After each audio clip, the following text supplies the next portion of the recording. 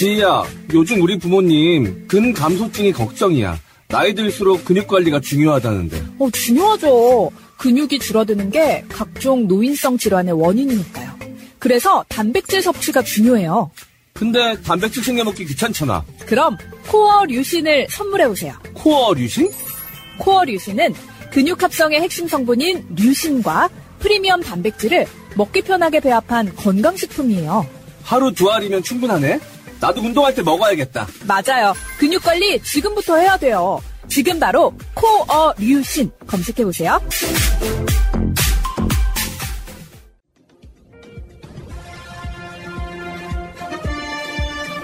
꼭 알아야 할 어제의 뉴스.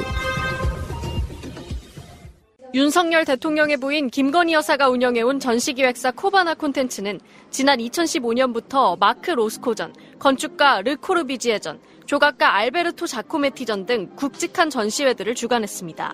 전시마다 적게는 9곳, 많게는 20곳 넘는 기업들이 협찬금을 냈습니다. 그런데 2018년 남편인 윤석열 대통령은 서울중앙지검장을 맡았고 이듬해 검찰총장으로 지명됐습니다. 검찰 수사를 받는 기업들이 남편을 보고 협찬금을 냈다는 의혹이 불거졌습니다. 검찰이 2년 반 만에 김건희 여사에 대해 직무 관련성이나 청탁 증거를 찾지 못했다며 모두 무혐의 처분했습니다. 공연 전시 분야의 통상적인 계약처럼 협찬금을 내면 홍보물에 광고를 내주고 입장권을 제공하는 형식이었으며 협상을 거쳐 공개적으로 진행됐다는 겁니다. 윤 대통령의 검찰총장 지명 등 남편 지위와 상관없이 협찬 기업과 규모는 비슷하게 유지됐다고도 덧붙였습니다. 협찬 기업 중 한 곳은 윤석열 서울중앙지검장 시절 무혐의 처분됐지만 협찬과 상관없이 정당한 수사 끝에 내려진 결론이라고 봤습니다. 검찰은 코바나 콘텐츠와 협찬 기업들을 압수수색하고 임직원들도 불러 조사했지만 김건희 여사는 2차례 서면 조사만 벌였습니다. 검찰 관계자는 피고 발인이라고 반드시 출석 조사해야 하는 건 아니라며 확인할 부분을 망라해 서면 조사했고 충실한 답변을 받아 출석이 필요하지 않다고 판단했다고 설명했습니다. 휴대전화 포렌식 등 다른 강제 수사도 없었습니다. 검찰은 김 여사의 도이치모터스 주가 조작 연루 의혹에 대해선 필요한 수사를 진행하고 있다는 입장만 되풀이했습니다. MBC 뉴스 김지인입니다.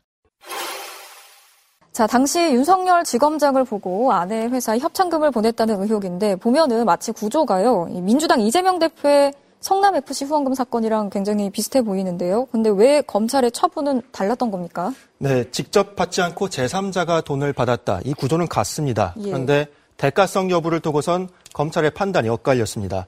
이재명 대표는 당시 성남시장으로서 관내 기업들의 인허가 등 현안을 해결해줬고 그 대가로 성남FC 후원금을 받았다. 검찰은 이 관계가 입증됐다고 보고 있고요. 네.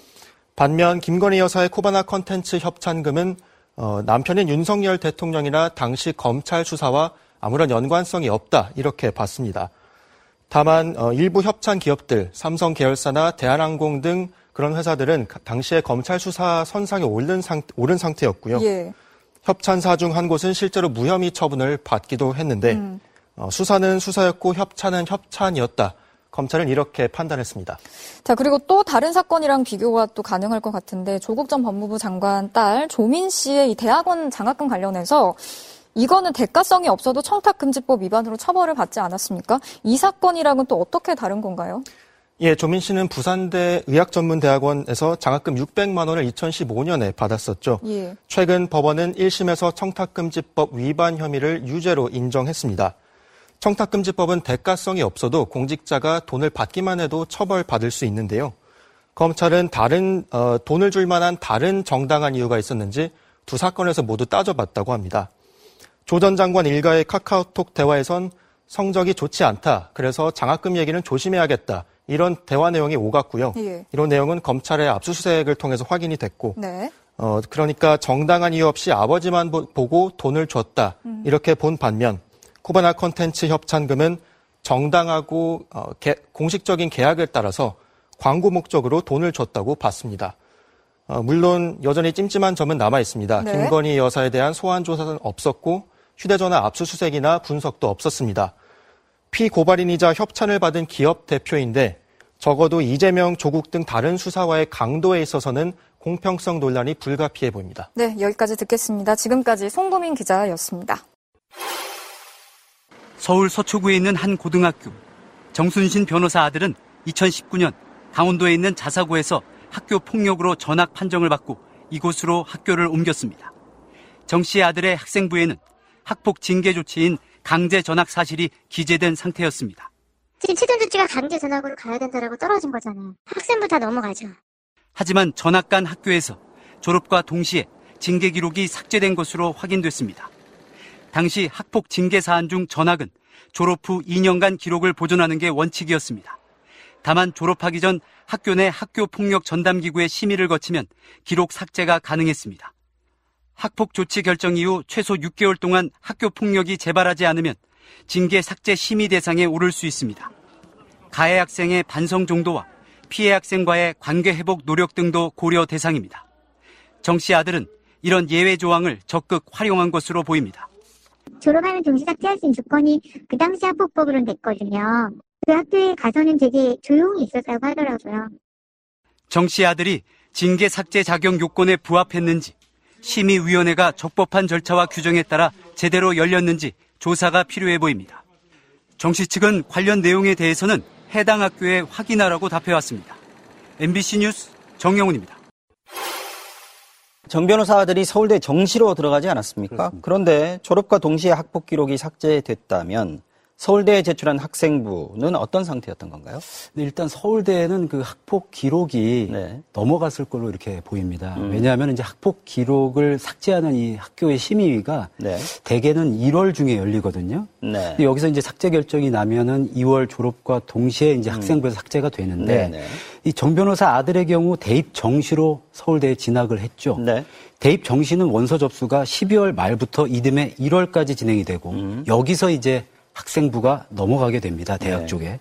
그렇다면 징계 기록이 남은 학생부가 서울대에 넘어갔을 걸로 보는 게 타당할 텐데요. 물론 확인이 좀 더 필요한 사안입니다. 심의위는 1월 중에 열렸으니까 정시에 원서 접수하고 나서 심의가 열렸을 것이다. 이런 거죠? 그렇습니다.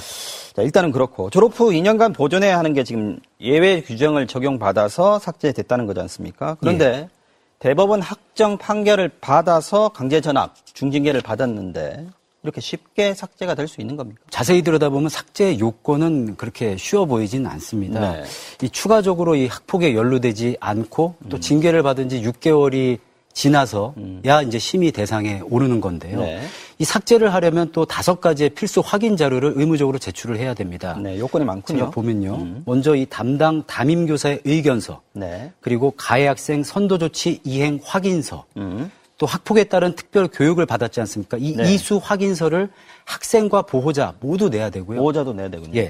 마지막으로 이 반성문의 일종이죠. 이 가해 학생이 직접 작성한 의견서도 내야 됩니다. 이를 이제 해당 학교의 학교 폭력 전담 기구가 이 종합적으로 이제 판단을 하게 되는 겁니다.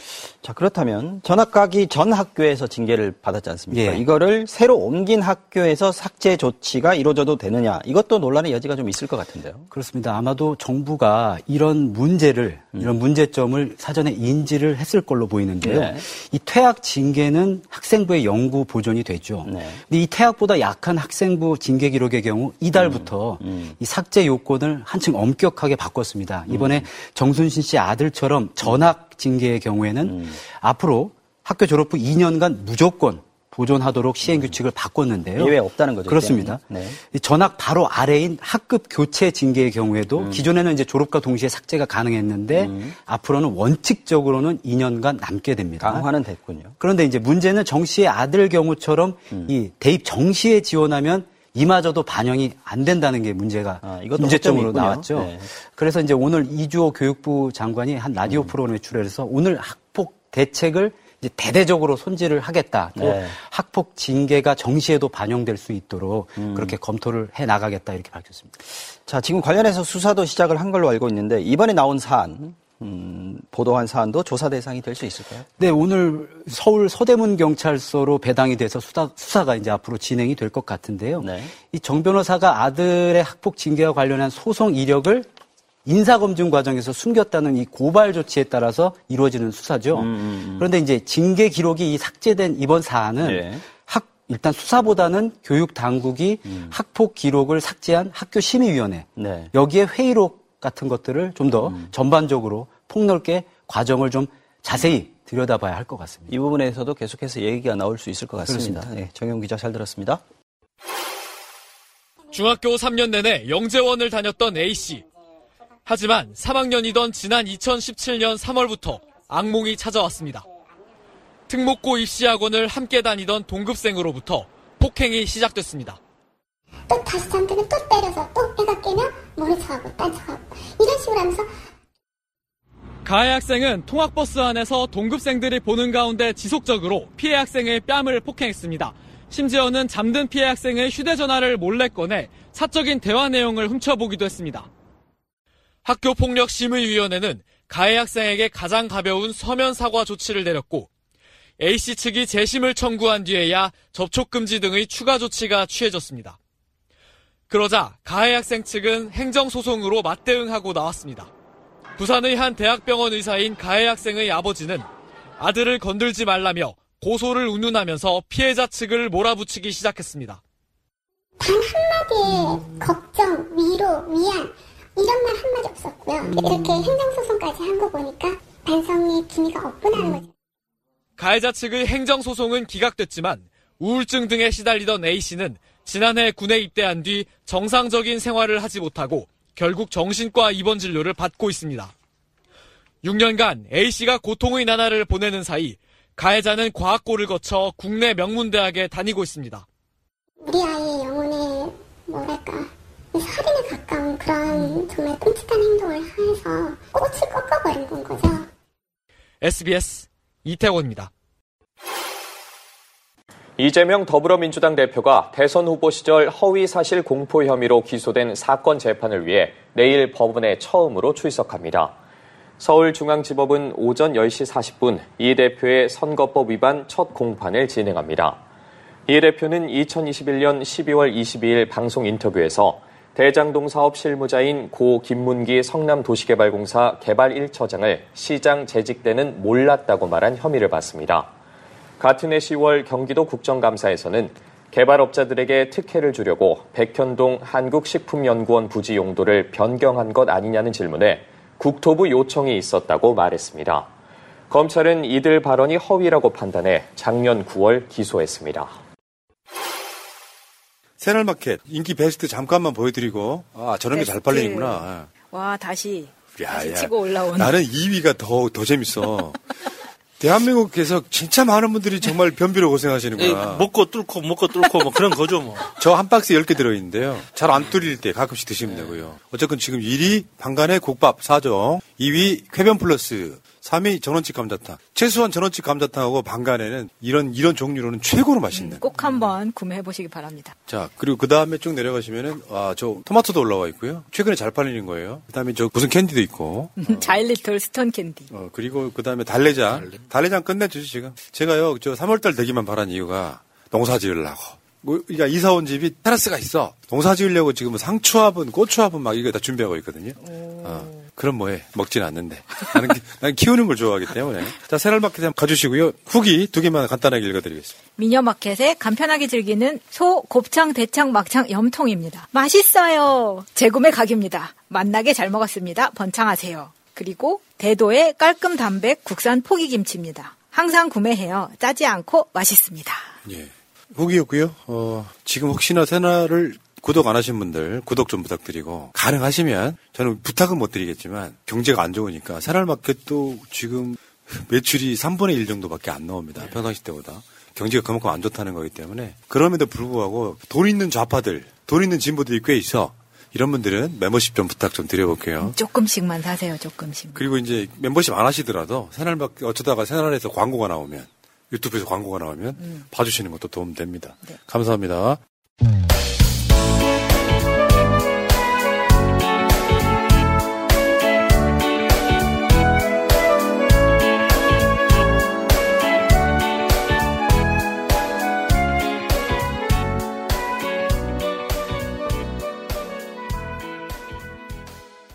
자, 재밌는 짤 시간인데 이것도 이제 휴일이다 보니까 재밌는 짤이 많이 안 나왔지만 의미 있는 짤 몇 개만 소개해 드릴게요.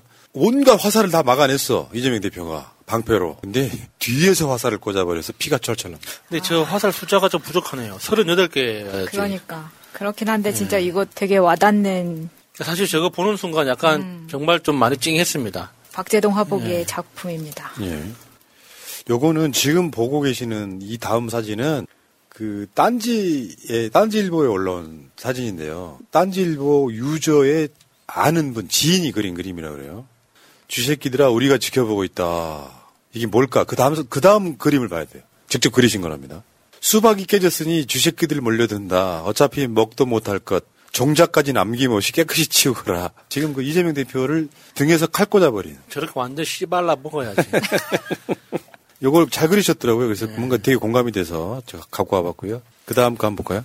이것도 비슷한 맥락이에요. 체포 동의안이 부결되어 했던 이유는 무엇인가요? 요즘 애들도 다 이재명 대표의 답이에요. 요즘 애들도 다 알던데 검사는 원래 뇌물 받는 직업이야. 판사랑 친해서 뭐든 우리가 다 이겨. 이거 진짜 압수수색 감인데 이건 내부 고발자의 지금 고백입니다. 그러니까 정상적으로 판사 검사가 작동하고 있지 않다는 거에 대한 이야기하는 거예요. 근데 정순신 검사 아들이 그걸 인증해줬잖아요. 네. 감사합니다. 그 다음 노래 하나 부르고 가겠습니다. 검사는 뇌물 받기 위해 태어난 사람. 판사랑 친하면은 무조건 승소하지요. 마차님, 입 좀 뻥끗 해주세요. 저는 이런 걸 우리가 유치원 화음이 안 되나, 화음이. 잊지 않으셨죠? 하트를 꼭 눌러주세요. 오늘도 감사합니다. 왜냐면 요거는요, 내가 싫어하는 언론사이기도 합니다. 조원 CNI. 조원 땡땡, 여론조사 불공정, 이런 거. 굉장히 많죠. 여러분들이 내가 싫어하는 게 보수 편향이 좀 심한 여론조사인데, 가져온 이유는 왜 그럴까요? 보수 편향임에도 윤석열 지지율이 안 나오는 거. 자, 보겠습니다. 윤석열 부정평가가 다시 60%대. 이거 쉽지 않아요. 매우 잘못함이 52.7%. 그래프를 한번 볼게요. 매우 잘못함 52.7. 잘못함 7.6. 잘함 13.8. 매우 잘함 24.4. 매우 잘함 저 인간들 한번 찾아보고 싶다, 진짜. 대구 가면 그렇게 많다면서요. 그래도 부정이 다 합치면 60.3%이기 때문에 이건 굉장히 이게 보수 쪽 집결임에도 불구하고 이렇게 나왔다는 거는 의미 있는 거죠. 요게 스트레이트 뉴스가 좋은 CNI 의뢰해서 한 1000명한테 한 여론조사인데, 여기 당연히 자동응답일 거고요. 근데 여기에 지금 긍정 38.1은 정상적 국민은 아닌 거예요. 아니. 그렇잖아. 변희재의 명언. 윤석열 최고의 단점은 지지자들이 정신병자라는 것이죠. 무슨 말이냐면. 우리나라 정신병자가 24%는. 지금 현재 대한민국 사회에서 윤석열 잘한다고 말하는 건 정신병인 거예요. 진짜 농담하는 게 아니라 뭘 잘한다는 거죠. 자기들 삶의 질거나 아무 상관없는 거야. 노조 때리면 우리 성렬이 잘한다 이렇게 이야기하는 사람들이니까 넘어가시고요. 저는 일고의 가치도 없다고 생각이 듭니다. 연령대별로 한번 볼게요. 20대 부정 71.4, 30대 부정 66.3, 40대 부정 71.9, 50대 부정 61.7. 윤석열 먹여 살리고 있는 60대에서도요, 전체로 보면은, 이제 긍정이 더 많긴 하지만, 전체적으로 봤을 때, 이렇게 계속하면 국민의힘 선거 폭망이에요. 지금 이재명 대표 관련해서 민주당 진다 같은 소리는 수박들이 하는 소리고, 현재 총선 때 내부 총질만 안 하면 민주당 무조건 압승각이에요, 지금 현재까지. 20대가 정말 많이 올라왔네요. 거의 40대처럼 올라왔고, 60대도 사실 43.4%가 부정이라는 거는 굉장히 의미 있습니다. 지금 부정평가가 서울에서 62.4%입니다. 서울에서. 긍정 36.1. 그래서 서울에서 긍부정 차이가 26.4. 그리고 부울경에서는 부정 54.5, 긍정 44.6. TK 대구 경북은 긍정 53.1, 부정 44.8. 전체적으로 봤을 때 이게 물론 여기 정순신 논란 등이 영향을 끼쳤다라고 이야기는 하는데 이따가 이야기 나오겠지만 그 외에 다른 요소가 하나 있어요. 그건 이따가 말씀드립니다. 깜짝 놀랄 거예요. 지금 요즘 대한민국 어디를 가든 물가 때문에 다들 고생을 하다 보니까 표면적으로 느끼는 게 있긴 있을 거예요. 그런데 그럼에도 불구하고 긍정평가가 30% 이상 나오고 있다는 것 자체가 진짜 이건 좀 병적인 현상이라고 봅니다. 아픈 것인 거예요, 아프신 거. 이상민이죠, 뭐. 근데 이 정도 되면 병인 거지. 예, 그런데 이상민은 실제로 아프기 때문에 좀 말하기가 좀 조심스럽죠. 내가 이상민 의제 준비하면서 차마 그 말을 내가 못했다. 내가 내가. 아니 왜 그걸 물어보려고 했었거든. 이상민이 전장현 등에 대해서 낸 목소리는 얼마나 되나? 거의 없다고 알고 있습니다. 있긴 있을 거야. 자, 알겠고요. 지금 어디까지 하겠죠? 정당 지지도 한번 볼게요. 민주당 44.6, 국민의힘 39.4. 보수 편향된 언론, 그러니까 여론조사를 해도 이렇게 나온다니까요. 실제로 예를 들면 이 여론조사에 국민의힘이 들어있기도 해요. 국민의힘 경선이 들어있기도 하다고 이 여론조사에. 근데 물어볼 때 그 국민의힘 경선을 뒤로 배치하면 민주당이 앞선다는 거. 오차 범위 바뀌어요 지금 이게. 정당 지지도 그래프로 한번 볼게요. 민주당 44.6, 국민의힘 39.4. 뭐 추이도 잠깐 보겠습니다. 엎치락뒤치락 하는데 민주당이 이재명 대표 때문에 지지율이 떨어진다 같은 소리는 어떻게 보면 개소리일 수 있는 게 여론조사는 과학이 아니라 기술이다. 그 문항을 앞에다 넣으면 민주당 지지율이 잘 나온다. 그럼 그게 무슨 과학입니까? 참고하고 감안하고 봐야지. 서울에서는 어떻게 되느냐. 민주당 44.6, 국민의힘 35.1. 그러니까 보수 편향 일반적인 여론조사에서 서울에서 국민의힘이 민주당 이긴다고 선동 엄청 하잖아요. 심지어 조원 씨의 나이가 나온 여론조사에 민주당이 국민의힘을 9포인트 이상 이기고 있습니다. 그러면 사실 실제적으로는 훨씬 더 민주당이 높을 수 있는 가능성이 크다는 이야기잖아요. 똑똑한데? 고려대 사회학과 나온 사람 아니잖아요. 사회를 정확히 분석을 하고 있구만. 민주당이 한 50% 이상 간다고 봅니다. 이번에 민주당 지지율이 2.5% 올랐어요. 근데 여론조사 분석하는 그 이야기를 직접 들어보니까 체포 동의안 반란표 때문에 오히려 지지율이 올랐다는 거예요. 이번에 민주당 당원들 수천 명 가입했다 그러잖아요. 그렇죠. 거기에서 이제 그 수박들이 보면서 굉장히 이상하다고 긴장하게 될 겁니다, 진짜. 이번이 그 대선 끝나고 나서보다 훨씬 더 강렬한 반응이었고, 저희가 이제 그때도 그렇고 이번에도 이럴수록 당에 가입을 해야 된다라고 링크를 올렸을 때 그 반응이 이번 정말 뜨거웠어요. 네. 오히려 이번에 진짜 열받아서 당원 가입했습니다라는 분들이 정말 많았습니다. 근데 이제 사법 리스크라는 게 참 정확히 말하면 이재명 대표가 수사를 받거나 재판을 받고 있기 때문에 당 지지율 떨어진다 이 이야기거든요. 그러니까 그 사람들이 예를 들면 신경민 같은 사람들이 다른 방송 나가서 이야기할 때는 민주당이 국민의힘한테 지는 여론조사만 갖고 인용을 합니다. 아주 비열한 자들이에요. 우리가 며칠 전에 그 미디어 토마토 여론조사에서도 민주당이 국민의힘을 앞서고 있잖아요. 그리고 그 전에 어마이뉴스가 잠깐 10주년인가 뭔가 해가지고 이렇게 한 여론조사에 보면 국민의힘 당대표 경선 싹 빼고 윤석열 검찰에 대해서 여론조사했더니 이재명 대표에서 검찰이 수사하는 게 과하다라고 하는 여론이 훨씬 더 많잖아요. 네. 근데 그런 여론조사는 전혀 들이밀지 않고 국민의힘한테 지고 있는 여론조사만 냅다 갖다 놓으면서 이게 사법 리스크다. 이렇게 설명하는 거예요. 섞지 마시라는 거지. 자, 여기까지 하시고 지금 월급보다 물가가 더 올랐다. 지금 현장에서는요. 국민들은 조금 난리예요. 윤석열 같은 부류들이나 정순신이 부류들이나 갖고 있는 게 있고 처갓집이 막 몇백억대 부자이고 그러니 삶에 대한 어떤 아픔, 힘듦이 있겠냐고요. 월급보다 물가가 더 올랐다가 이번 데이터로 나왔지 않습니까? 지난해 평균 임금은 387만 원이래요. 그 18만이 오른 거야, 그 전 해보다. 근데 지난해 실질 임금은 359만 원이에요. 7천 원 떨어진 거야. 물가 때문에. 실제로 가처분 소득, 내가 진짜로 쓸 수 있는 돈, 여기 뗄 것 다 떼고 나서 실제로 내가 진짜 받은 돈은 359만 원인데 물가 때문에 국민들이 내 소득이 줄어든 효과. 그래서 문재인 정부가 소득 주도 성장, 소주성을 했던 것이 방향성은 전 맞았다고 생각을 하잖아요.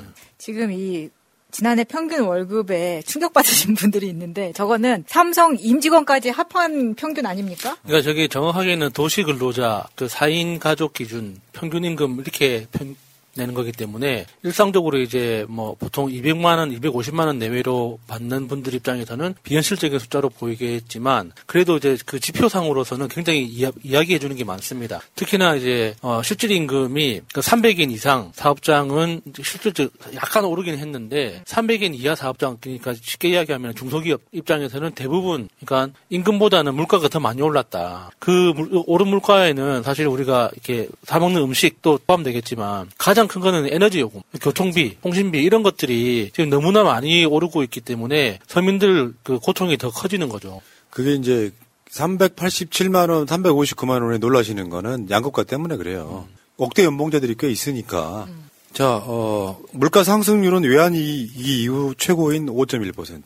IMF 이후에 최고다. 야, 윤석열 지금 나라 말아먹고 있어요. 대한민국만 그렇기 때문에. 지금 전체적으로 세계적으로 잠깐 들썩했었죠. 포스트 코로나 이후에 미국발. 근데 대부분 나라들이 안정을 찾아가고 있단 말이에요. 성장률도 마찬가지고 5.1%. 근데 문제는 지금 아까 그 실질임금 이야기도 나왔지만 문재인 케어 폐기 그리고 이번에 MRI 초음파 건강보험 축소하는 거 환자 본인 부담률을 최대 90%까지 하는 걸 확정했습니다. 우리가 방송으로 여러 번 이야기 드렸죠. 이렇게 할 거라고. 이번에 확정을 했어. 아니 그럼 어떡해요? 그러니까 제가 최근에 CT를 찍은 일이 있었는데 그러니까 재작년이죠. 정확하게 재작년에 이제 건강검진 때 CT를 찍을 일이 있어가지고 그 영수증을 보잖아요. 그러면은 CT 촬영해가지고 이제 본인 부담해서 2만 몇천 원이었습니다. 근데 요번에 이제 CT를 찍고 영수증을 보니까 CT 촬영 본인 부담분이 11만 원이 나오더라고요. 더 나옵니다. 그러니까 CT MRI가 대략 엄청 놀랐어요, 진짜. CT가 한 30, 그리고 MRI가 한 50, 병원에 따라 조금씩 다르겠지만 최대 이렇게 내는데 90%까지 내게 만들겠다는 거고, 건강보험 지속 가능성 제고 방안 이 주요 내용이 최근에 확정돼 버렸다는 말씀을 일단 드리고요. 구체적인 내용은 캡처해서 보세요. 다 제가 설명해 드릴 수는 없고요. 하여튼 돈 많이 내야 됩니다. 병원 관련. CT만 지금 야수님이 이야기한 것만 비교해봐도 5배 이상 올랐다는 그렇죠. 이야기예요. 그리고 지금 그중에 이거는 꼭 알고 가셔야 돼요. 장기 입원 시에 이들의 부담 한도를 현행 289만 원에서 598만 원에서 375만 원에서 1,014만 원까지 높였다는 거예요. 장기 입원 시에. 그러니까 최대 600에서 1,000만 원까지 올랐다는 이야기인데 600만 원에서 그럼 엄청 오른 겁니다. 근데 이거를 아무도 항의를 하거나 이렇게 막을 수가 없나요? 근데 실질 임금도 떨어져, 물가 때문에. 그러면 이제 이런 과정에서 만약에 환자가 생기거나 그러면 써야 될 돈이 훨씬 많아지면서 거의 죽어라 하는 이런 상황이라고 보고요. 건강하신 분들은 언제 아플지 모르시는 거잖아요, 사실은. 그렇죠. 우리가 왜 전장현 투쟁할 때 우리가 모두 잠재적 장애인이라고 말하는 거랑 똑같은 맥락입니다. 근데 중요한 거는 윤석열 찍고 지금 폭망하신 분들이 있어요. 매일 병원 가면 환자가 비용 90% 낸다. 저번에 말씀드렸잖아. 어르신들 매일 병원 가는 걸 못 보겠다고 문재인 계열 없애는 거라고. 그러니까 1년에 365회 이상 병원을 가는 사람들한테는 병원비의 90%를 부담을 시키겠다. 이거죠. 그러니까 하루의 루틴으로서 그러니까 일상적으로 병원을 가는 그 고령 어르신들 있잖아요. 그런 분들한테 더 이상 병원 가지 마라. 이 이야기죠. 보통 그 어르신들이 병원에 가서 영양제 한 대 맞고 오면 2,000원, 3,000원 정도 내고 오잖아요. 앞으로는 몇만 원 내고 가라는 거예요. 얼마나 악랄합니까? 야, 진짜 악랄하죠. 물론 그 측면이 있어요. 그게 건강보험 전체 재정이 몇십 조잖아요. 200조. 그중에 이 비용이 2천억 정도밖에 안 됩니다. 이런 비용이. 요거 아끼겠다고 어르신들이라는 게 물론 뭐 병적으로 병원 가는 걸 중요하게 생각하는 분도 있겠지만 상당히 병원 왔다 갔다 하면서 뭔가 이렇게 치료받으시는 분들 있잖아요. 그러니까 일종의 그 사회생활의 하나입니다. 일종의 그 사랑방, 커뮤니케이션 센터 이런 역할도 하는 거거든요. 어르신들이 가는 병원은. 그래서 일상적으로 그 보통 이제 그 1차 진료기관이라고 하죠. 그렇게 동네 근처에 있는 지역에서 의료기관을 활용해서 건강관리하는 것 자체가 문제가 있다고 보기 시작하면은 한도 끝도 없이 다 문제가 있는 겁니다. 그러면은 그렇게 많은 고령자 어르신들은 문제가 생길 때만 병원을 가야 돼요? 문제가 생기기 전에 일상적으로 병원을 다니면서 관리를 받는 것 자체가 일종의 예방의 차원에서는 훨씬 더 합리적인 거예요. 병을 키워서 오라는 이야기밖에 안 됩니다. 그렇죠. 그러니까 MRI, CT 같은 경우도 실제로 의사들이 돈 벌기 위한 목적으로 MRI, CT 촬영을 권유할 수도 있겠지만 그건 극히 일부고요. 소수라는 거죠. 그 사례가 나왔었잖아요. MRI나 CT를 통해서 병이 발견이 안 됐어. 그럼 이건 헛짓거리라는 거예요. 그게 무슨 말이냐면 발견이 돼야 되는데 너무 오남용을 하고 있다. 싸니까. 얘들 그냥 내가 보기엔 정신이 미친 것 같습니다. 지지자들만 정신병자가 아니네요. 그러니까요. 아니 근데 요양병원의 비용 같은 경우에는 이렇게 2배씩 오른다고 하더라도 돈을 2배 냈지만 서비스가 2배 좋아지는 건 또 아니잖아요. 그대로인 상태에서 돈만 내는 겁니다. 그러니까 지금 요양병원을 운영해본 정변 말로는 어제까지 요양병원에 입원한 사람들의 자식은 불효 자식들이었는데 내일부터는 요양병원에 입원한 사람들의 자식은 천하의 효자들임. 왜? 돈을 많이 쓰니까 갑자기 효자가 되는 거예요. 참 어처구니 없네 진짜. 자 계속 한번 가볼까요? 근데요 여기 이번에 윤석열이 영종대교 통행료 내려라 하니까 하루 만에 영종대교 통행료가 10월부터 반 가격으로 내리는 결정을 해봐요. 뭐 지가 전두환이에요? 내려라 하면 내리는 건가? 그게 윤두환이가 전두환 코스프레 하는 거야. 왜냐하면 이거는 어떤 타당성 조사 같은 거를 해갖고 나온 결론이 아니라 야 이거 반값으로 내려 하니까 그 다음날 반값으로 10월 달부터 내리겠어라고 이렇게 나온 건데 한번 보세요. 전두환이가 진짜 그랬다니까. 2호선에 지금 소위 말하는 무임승차하는 어르신들 무료로 탑승하는 거 전두환이가 명령하자마자 하루 만에. 진짜 똑같은 일을 하고 있는 겁니다. 근데 야, 윤석열 기분은 좋겠다. 그러니까 통행료를 내리라고 내리고 바지 내리라고 해도 내리는 거 아닙니까 지금?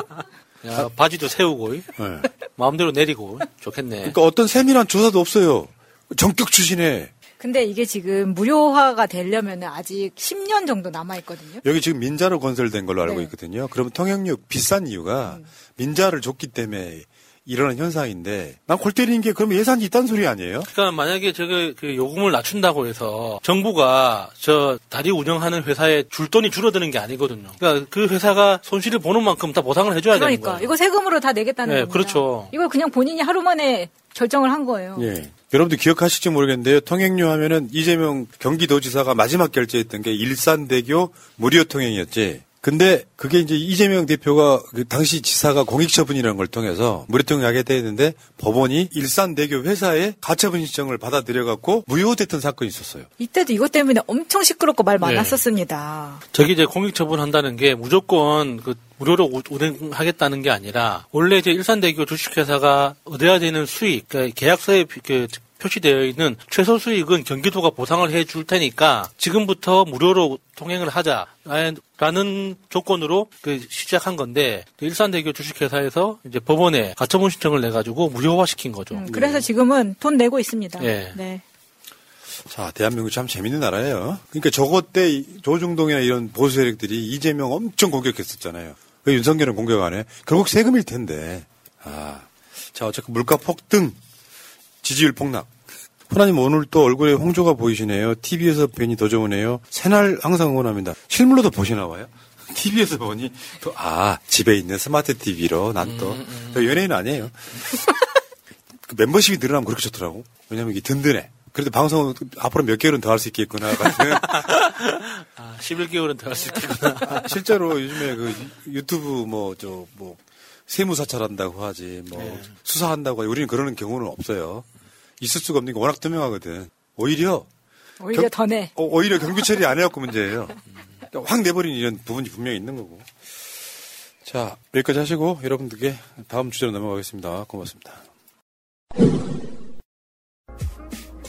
보험 손해보지 마시고 마이보험 체크하세요. 비싼 보험료는 꼬박꼬박 내면서 나에게 꼭 필요한 보험인지 보상은 제대로 받을 수 있는지도 모르고 계신다면 마이보험 체크와 무료 상담 해보세요. 30여 개 보험사의 상품들을 비교 분석해서 내는 보험료는 줄이고 받는 혜택은 높게 고객에게 가장 유리한 보험 가입, 보험 유지 방법을 알려드립니다. 정직한 보험 전문가들이 고객 편에서 꼼꼼하게 챙겨드리는 마이보험 체크. 대표전화 1800-7917 홈페이지는 한글로 마이보험체크.com 카톡에서 마이보험으로 친구 추가해서 상담할 수 있습니다. 새날과 꾸준히 연대했던 바로 그 업체입니다.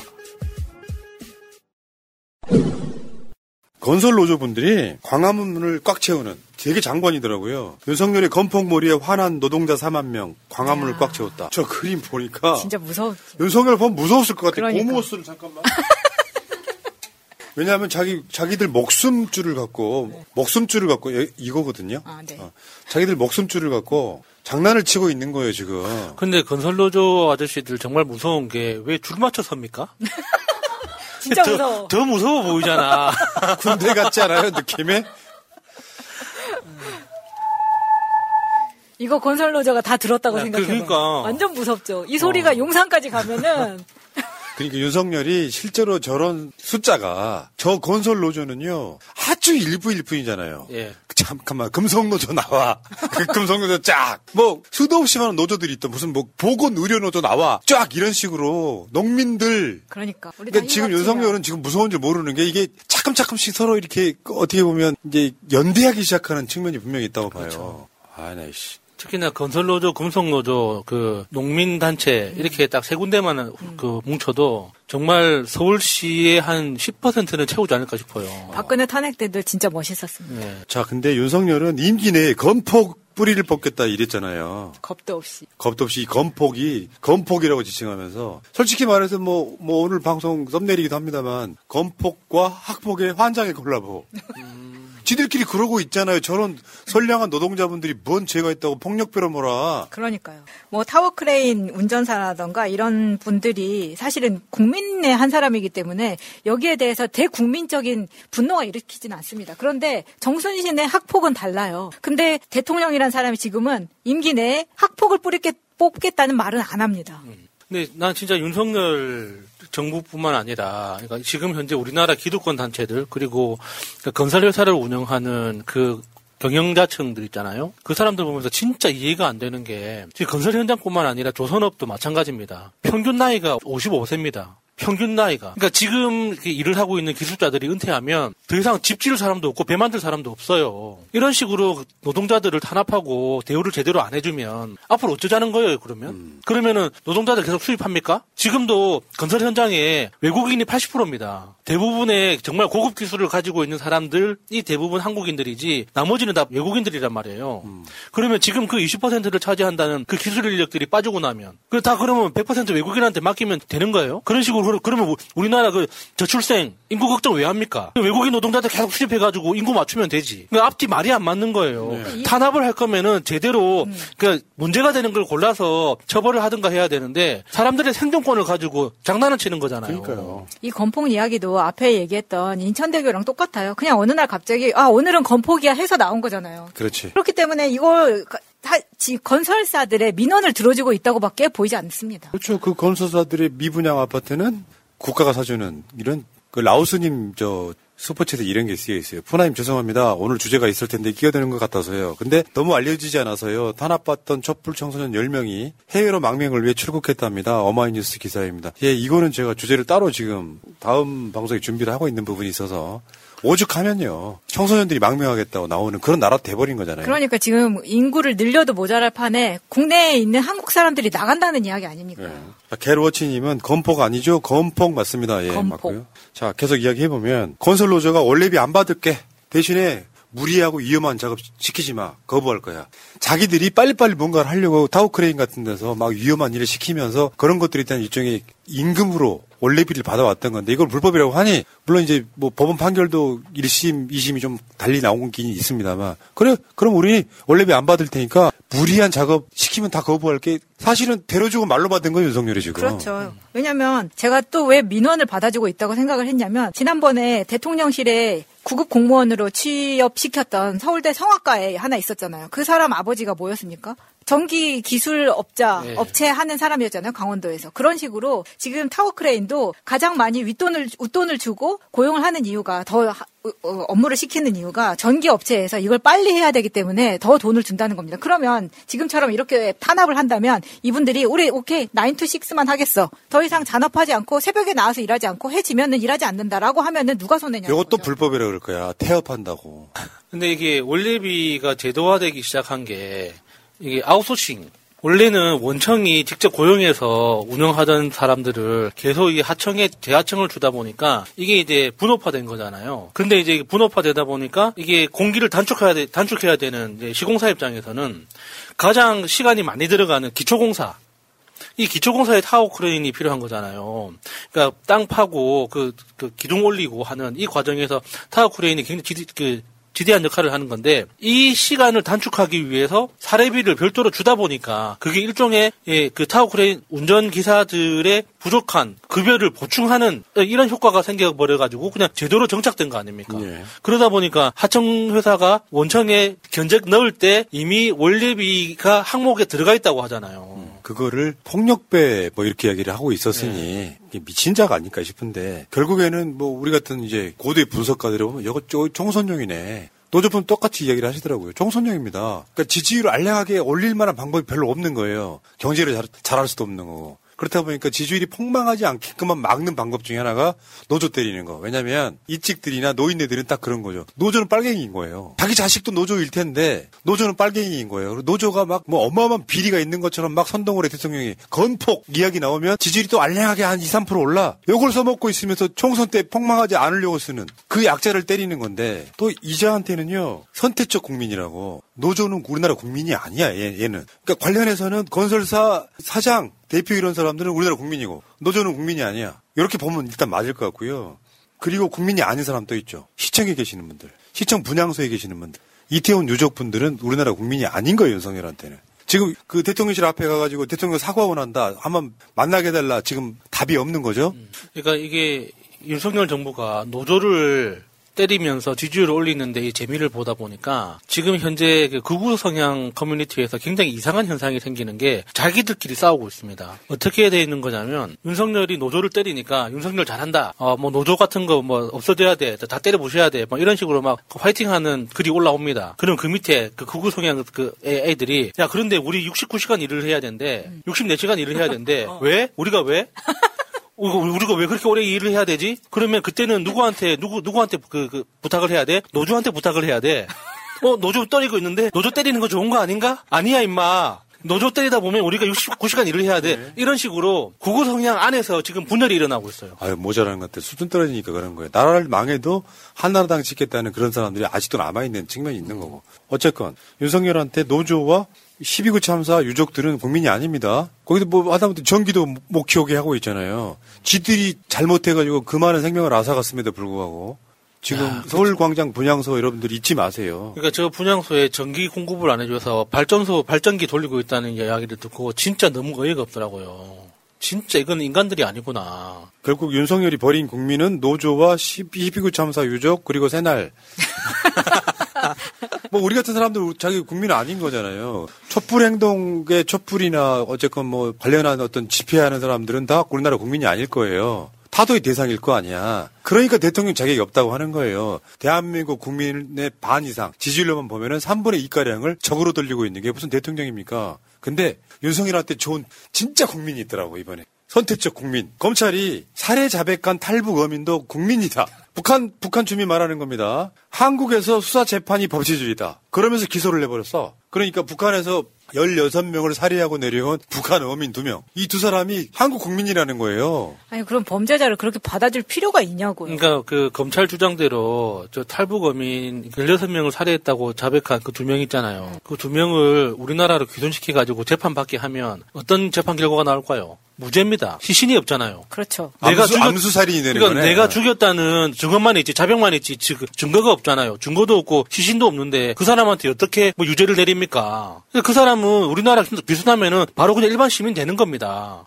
그러니까 그런 맥락들을 알기 때문에 그 당시 청와대에서 정무적 판단 아래 이거는 그냥 다시 북송하는 게 여러모로 합리적이겠구나 하고 정무적 판단을 내린 거죠. 아니 근데 저렇게 검찰이 북한 주민은 명확히 대한민국 국민이라는 거 이야기를 할 수가 있나요? 개소리입니다. 네, 법적 근거가 너무 빈약합니다. 아니 그러니까 이제 헌법을 갖고 온 거예요. 애들은 또 헌법 무시하던 애들이 헌법을 가져온 건데 대한민국의 영토는 한반도 및 그 부속 도서로 한다. 요거 갖고 근데 이 미친놈들이 한국이 남북한이 유엔에 동시 가입할 때 이미 그건 깨졌어요. 네. 그러니까 이게 사실은 이제 사문화된 조항이라고 보면 되는데 이렇게 따지면요. 윤석열 씨, 김정은 집무실도 압수수색해야 맞아 그게. 그러니까 현실적인 어떤 영토의 개념에 있어서 한반도에 살고 있으니 우리 국민이다 같은 개소리하고 자빠진 거예요. 그러니까 논리를 만들어도 이게 뭐 말도 안 되는 궤변을 갖다가 저지를 하고 있다는 거. 이 소식이 북한에도 전해질 텐데 범죄 저지르고 탈북해서 한국 들어오면 우리는 다 이렇게 해주는 겁니까? 진짜 무서운 일이에요 이거. 그러니까 이게 지금 문재인 정부의 이제 뭐 정의용 뭐 서훈 이런 분들을 처벌하려고 보니까 검찰이 만들어낸 논리인데 귀순 의사를 밝힌 북한 주민 뭐 북송의 법적 근거나 뭐 이것도 열받는 게요. 박근혜 때도 북송시킨 사람들 많아요. 우리나라가 받아들일 수 없는 거. 흉악범을 받아들이려고 하는 게 검찰이 말도 안 되는 논리를 갖고 귀순 의사를 밝혔으므로. 근데 얘네들이 북한에서 16명이나 살해하고 돌아온 애들이잖아요. 만약에 문재인 정부가 이걸 받았다면 검찰이나 윤석열은 반대 논리를 공격을 했을 거예요. 흉악범들을 우리나라 국민 속에 풀어놓으려고 한다 같은. 근데 처음에 저 사람들을 체포했을 때 계속 도망 다녔습니다. 그러니까 그 2명의 그 살인범들은 그러니까 북한에서 탈출하기 위해서 목적지가 동남아였거든요. 필리핀이나 베트남을 목적지로 두고 탈출을 하는 과정에서 우리가 그걸 막은 거죠. 그러니까 만약에 그 사람들이 필리핀이나 베트남으로 가더라도 이거는 외교적으로 서로 문제가 되는 거지 않습니까? 이 사람들은 북한에서 처벌을 받는 게 가장 여러 나라에 피해 안 주고 합리적인 방안이었기 때문에 북한에 이게 다른 나라로 도망가는 걸 막기 위해서 해양 감시 활동을 하다가 체포를 한 거예요. 근데 체포하는 과정에서도 이 사람들이 굉장히 적극적으로 도주를 했단 말이죠. 그래서 도주를 하다가 결국에는 체포가 된 다음에 어쩔 수 없는 상황에서 귀순하고 싶다. 근데 이제 그걸 이제 분석을 해보니까 귀순하려고 했던 게 진짜 의도가 있었던 게 아니라 더 이상 방법이 없으니까 마지못해서 그렇게 판단을 내린 거였기 때문에 이거는 귀순할 의사가 있는 게 아니다. 돌려보내야 된다. 하고 판단을 했던 거죠. 걔들이 NLL에서 있잖아요. 이제 경계선이 대략 있을 거 아니야. 내려오질 못하고 머물러 있었다는 거잖아요. 그러다가 어떻게 이제 왔는데 귀순할 의사가 없는데 귀순할 의사가 있는 것처럼 해서 살아볼 방법이 있었지만 이 사람들이 16명이나 살해한 흉악범이라고 하면 받아들였을 때 더 큰 문제가 됐을 놈들이 귀순 의사를 밝혔으므로 대한민국 국민이다 같은 소리로 정의용 전 국가안보실장 등을 지금 기소했다 이런 얘기고요. 여러분 문재인 정부 때 이제 통일에 관련된 중요 인사들을 보면은 정세현 전 장관, 문정인, 전 특보 이런 분들이 꽤 있지 않습니까? 이번에 세종재단 이사장을 또 그만두게 만들어요. 임기 1년이나 남았는데. 세종재단이라는 법인이 외교 안보 쪽에서 연구 활동을 많이 하는 굉장히 큰 일을 많이 하고 있는 일반인에게 알려지지 않은 그 곳이었는데 거기에 문정인 특보가 이제 이사장으로 재임하면서 계속 납득할 수 없는 감사가 반복됐다는 거죠. 그러니까 이제 문정인 이사장이 그냥 이사회를 열어가지고 이사진들한테 이게 사퇴하겠다는 뜻을 밝혔다고 합니다. 이렇게 압박해가지고 예산 전용했다는 핑계, 전현희 권익위원장 근태, 동파로 돈 얼마 썼는데 100만 원 모아서 이런 거 같은 비슷한 개념이라고 보면 되지. 그만두게 만드는. 자, 어쨌건 16명을 죽인 흉악범은 대한민국 국민이고 노조와 12구 참사 유족들은 국민이 아닌 나라. 선택적 대한민국 국민. 정말 때려 죽일 놈들이라는 생각이 들어요. 내가 대통령이라면요. 좀 혀가 길어지는 얘기가 될지 모르겠지만 내가 대통령이라면 난 보수도 않을 것 같거든요. 최소한 나쁜 놈들은 처벌하지만 그 사람들이 나를 안 찍었더라도 대한민국 국민인 거 맞잖아요. 그럼 품에 안으려고 엄청 노력할 것 같아요. 내가 대통령이라면. 윤석열은 그게 없다는 게 난 너무 신기해요. 윤석열한테는 자기 찍어서 잘한다 하는 사람들만 국민인 거예요, 지금. 어떻게 노동자들을 갖고 건폭이라고 하니. 이 양아치 새끼야. 아이씨, 맞지. 오늘부로 욕 은퇴해야 되겠다. 자, 새날 구독, 멤버십, 좋아요, 빨리 해주세요, 빨리. 자, 재밌는 이슈가 남아있습니다. 정말 재밌는 이슈가 남아있습니다. 바이든 방안과 천공이 개입해 있다. 이 이야기가 나는 깜짝 놀랐습니다. 근데 이게 앞뒤가 소위 이제 속칭 표현하면 와꾸가 맞아. 아구가 들어맞아. 자, 이게 이제 미디어 토마토의 단독인데 한번 볼까요? 천공 최측근 신경애가 바이든 방한 전에 허창수를 미팅하고 보고서 만들어서 대통령께 드려야 된다. 이런 얘기를 했다는 거예요. 근데 허창수가 누군지가 중요하잖아요. 정경련 회장. 그게 LG입니까? LS입니까? LG. 근데 이게 앞뒤가 안 맞으면 미디어 토마토의 단독이 될 수가 없죠. 앞뒤가 딱딱 들어맞기 때문에 되는 건데, 이게 대충 요약을 한번 해드려보면, 천공의 최측근 신경의 메시지를 단독 입수해봤더니, 지난해 바이든 방한 앞두고 보고서 만들어서 대통령께 올리려고요. 급하다 보냈다는 거야. 보고서 작성 전에 허창수 정경련 회장 접촉을 시도했고요. 천공은 미국 멕시코 국경에 난민 특구 조성해야 된다. 신경에는 묵묵부답이고 대통령실은 사실 무근이다 이렇게까지 나왔다는 건데 하나씩 정리 한번 해봅시다. 신경의 문자죠. 국장님! 이렇게 했을까요? 허창수님의 비서실장님도 난민 강의를 듣게 하시고 그분이 허창수 회장님께도 들으시게 하시라고 하십니다. 지금 바이든이 5월 22일에 한국에 오시니 진짜 너무 합쇼체 많이 쓴다. 너무. 그 전에 허 회장님과 미팅이 되고 보고서를 만들어 대통령께 올리시고요. 시간이 급하다고 하십니다. 재밌는 게요. 신경애는 정법시대 문화재단 이사장이야. 그런데 그 당시에 정법시대의 법무팀장인 A씨한테 보낸 문자예요. 지금은 아니겠지? 이번에 법무팀장은 그거 있잖아. 조선일보가 낸 보도 사실이 아니다라고 이야기했어. 관저 갔다는 걸 사실상 시인한 거잖아요. 전 법무팀장이니까 정신 차린 법무팀장. 그러니까 이 신경애가 이 문자를 보내기 전에, 이 카톡 메시지를 보내기 전에 천공이 신경애한테 뭐라고 했을까? 이제 그걸 생각해 보면 재밌잖아요. 그러니까 그 정경련 회장하고 자리를 만들어라. 그리고 정경련 회장하고 자리를 만들어서 정경련 회장을 통해서 보고서를 만들고 그 보고서를 그 대통령한테 올려라. 이렇게 지시가 됐다는 거 아닙니까? 저 사람 보니까 긴 대시 있잖아. 대시 표시. 물결 표시 저렇게 하는구만. 국장님, 근데 그 물결 표시가 돼야 되는데 찌끗잖아 지금. 재밌네요. 특이하네요. 신경이가 누군지는 이따 설명해드리고. 허창수가 누구냐? 전국경제인협회 현 회장이고요. GS건설 대표이사 회장이다. 허씨 딱 봐도 보이잖아요. 근데 이제 정경련 회장을 아마 이번 달인가 그만두고 임기가 남았는데도 불구하고 그만둔다고 하는데 그게 이거와 연관이 있을지 않을까라는 생각도 들고요. 그러니까 천공 측이 허창수한테 제안한 사업이 바로 난민 프로젝트라는 거. 아까 읽어드렸었죠. 난민 프로젝트라는 게 너무 어이가 없어가지고. 아니. 내가 봤을 때는 실제로 이 비리 구조가 나오는 거라고 봐요. 이 사업 제안이 천공이 손해보고 하는 거 아니잖아요. 미국으로 넘어오는 난민들을 거기에 지대를 만들어서 거기서 일시키면 된다 이거잖아요. 그러니까 개성공단처럼 이렇게 큰 구역을 만들어가지고 멕시코에서 넘어오는 난민들을 노동자로 활용하고, 그러니까 거기에서 이제 제품을 만들어서 뭐 중국에서 수입하는 걸 대체하고 이런 방식으로 한다는 건데 그게 이제 정치적인 내용을 전혀 모르니까 그런 헛소리를 할 수 있는 거예요. 그러면은 그 공단 안에서 일하는 멕시코 국민들은 그러면 멕시코 국민입니까? 미국 국민입니까? 어떻게 처리해야 돼요? 난민들이 미국으로 건너가는 목적 자체가 미국 시민권을 얻기 위해서 넘어가는 건데. 야수님이 너무 선량한 사람이라서 그런 거예요.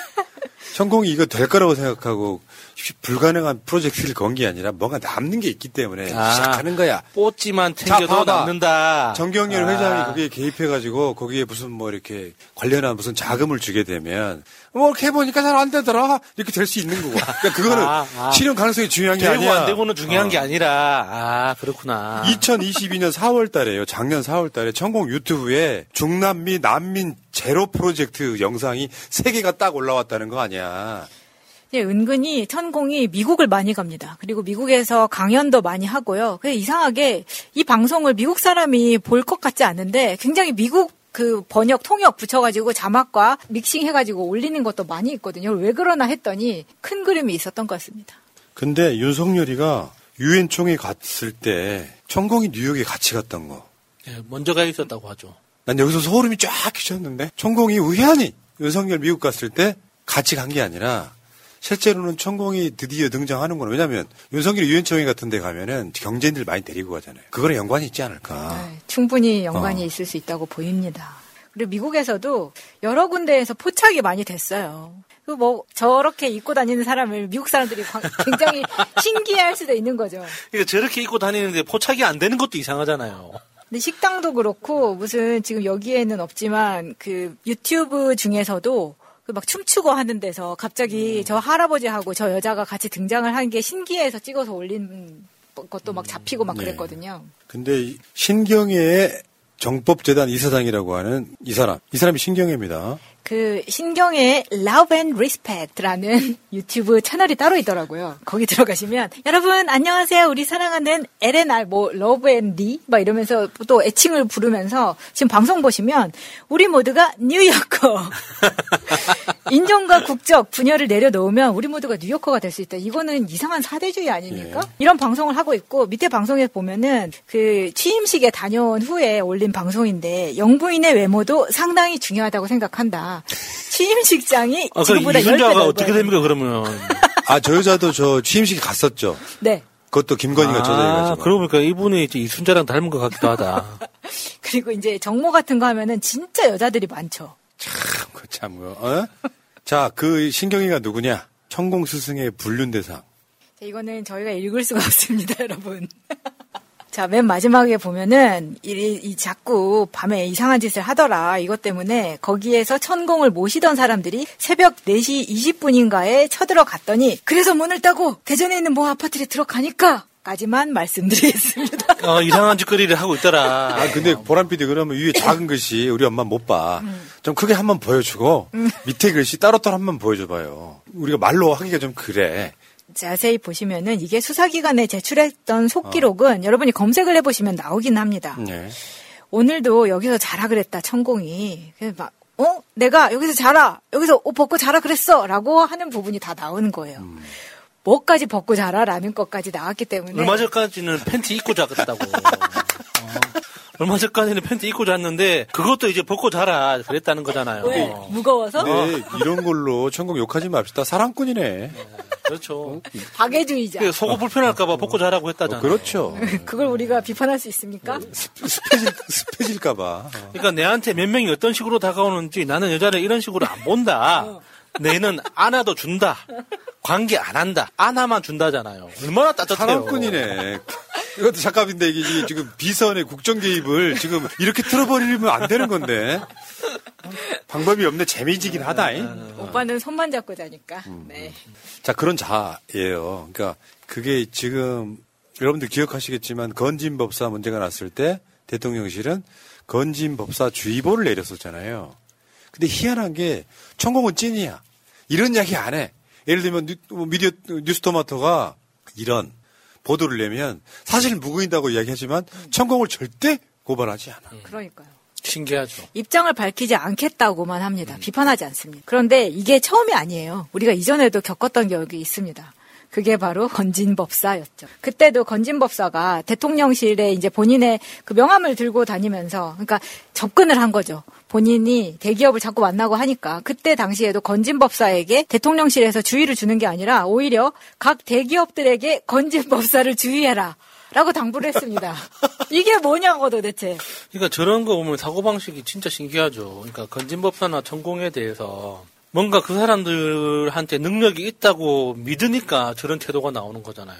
우리가 뭐 인터넷에서 유튜브에서 보는 뭐 유명한 사람들, 그 사람들이 어떤 신통력이 있다고 믿어서 그 컨텐츠를 보는 게 아니라 다 재밌다고 보는 건데, 근데 지금 대통령실의 태도를 보면 정말 진심으로 믿는 것 같이 보여요. 그러니까 사실 여기서 보면은 건진과 천공은 같이 가는 게 아니라 서로 라이벌 관계입니다. 그래서 누가 어느 대기업을 더 먼저 만나서 내 사업을 펼치느냐, 이게 관건인 거예요. 그러니까 시중에 이제 떠도는 소문에 한 명이 더 있습니다.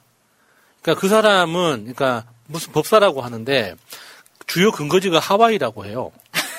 그래서 하와이에서 활동하는 법사가 있고 한국에서 활동하는 법사가 있고 천공이 있다. 그러니까 김건희한테 접근하기 위해서는 3대 축 중에 하나가 필요하다. 뭐 이런 이야기가 시중에 떠돌고 있기는 합니다. 그래서 그 하와이 그 법사 때문에 뭐 사기당했다, 돈 털어먹었다는 사람들도 나오고 있긴 하거든요.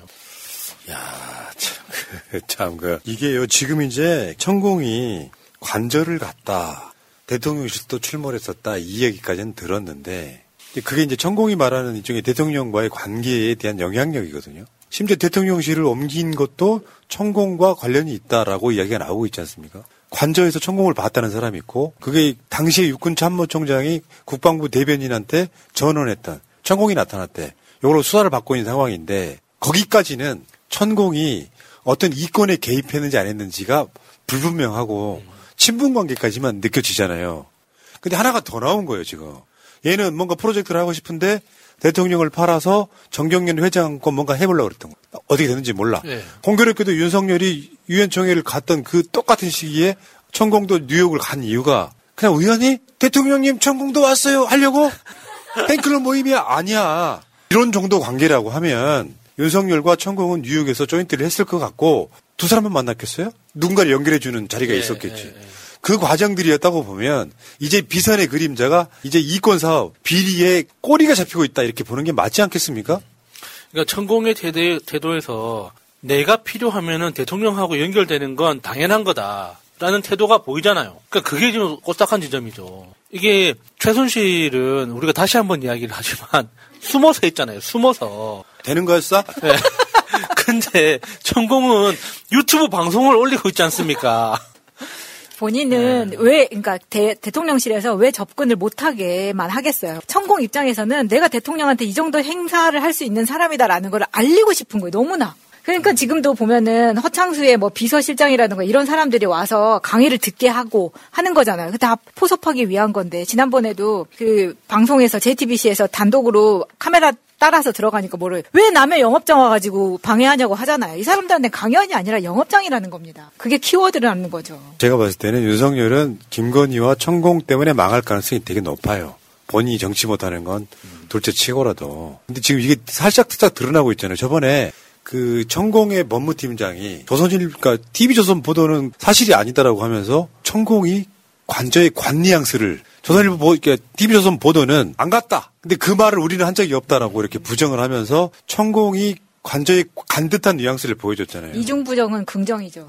그거는 이유는 뭐냐면 안 갔다. 윤석열 대통령과 지금 만나고 있지 않다고 하면 천공의 가치가 떨어지죠. 기업이든 어떤 사기꾼들이든 간에 천공을 통해서 뭔가 해보려고 하겠죠. 네. 대통령이 갖고 있는 힘이라는 건 대단한 거니까. 그래서 천공은 윤석열과 가까운 사이. 심하게 표현하면 이럴 수 있는 거예요. 저번에 그 천공이 그런 거 했잖아요. 내가 성렬이한테 나가지 말라고 했다 이런 게 뭐냐면 내가 사기꾼 평론가야 그러면은 BTS 애들 이름 그냥 불러요.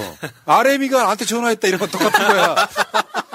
그런 식으로 이제 팔아먹고 다니는데 거부하지 않는다는 건 상당히 밀접한. 이게요, 조금만 더 들어가면 비리의 공범이 돼버려요. 어느 날 갑자기 이 사람한테 뭔가 이득을 본 게, 그러니까 이 사람의 덕을 본 게 있으면 이 사람이 나를 팔아먹고 다녀도 함부로 못하는 거죠. 그러니까 천공에 대한 고소가 없는 거예요. 그러니까 천공 만나려면 그 한 번 얼굴만 보는데 1억을 내야 된다는 뭐 그런 소문도 있잖아요.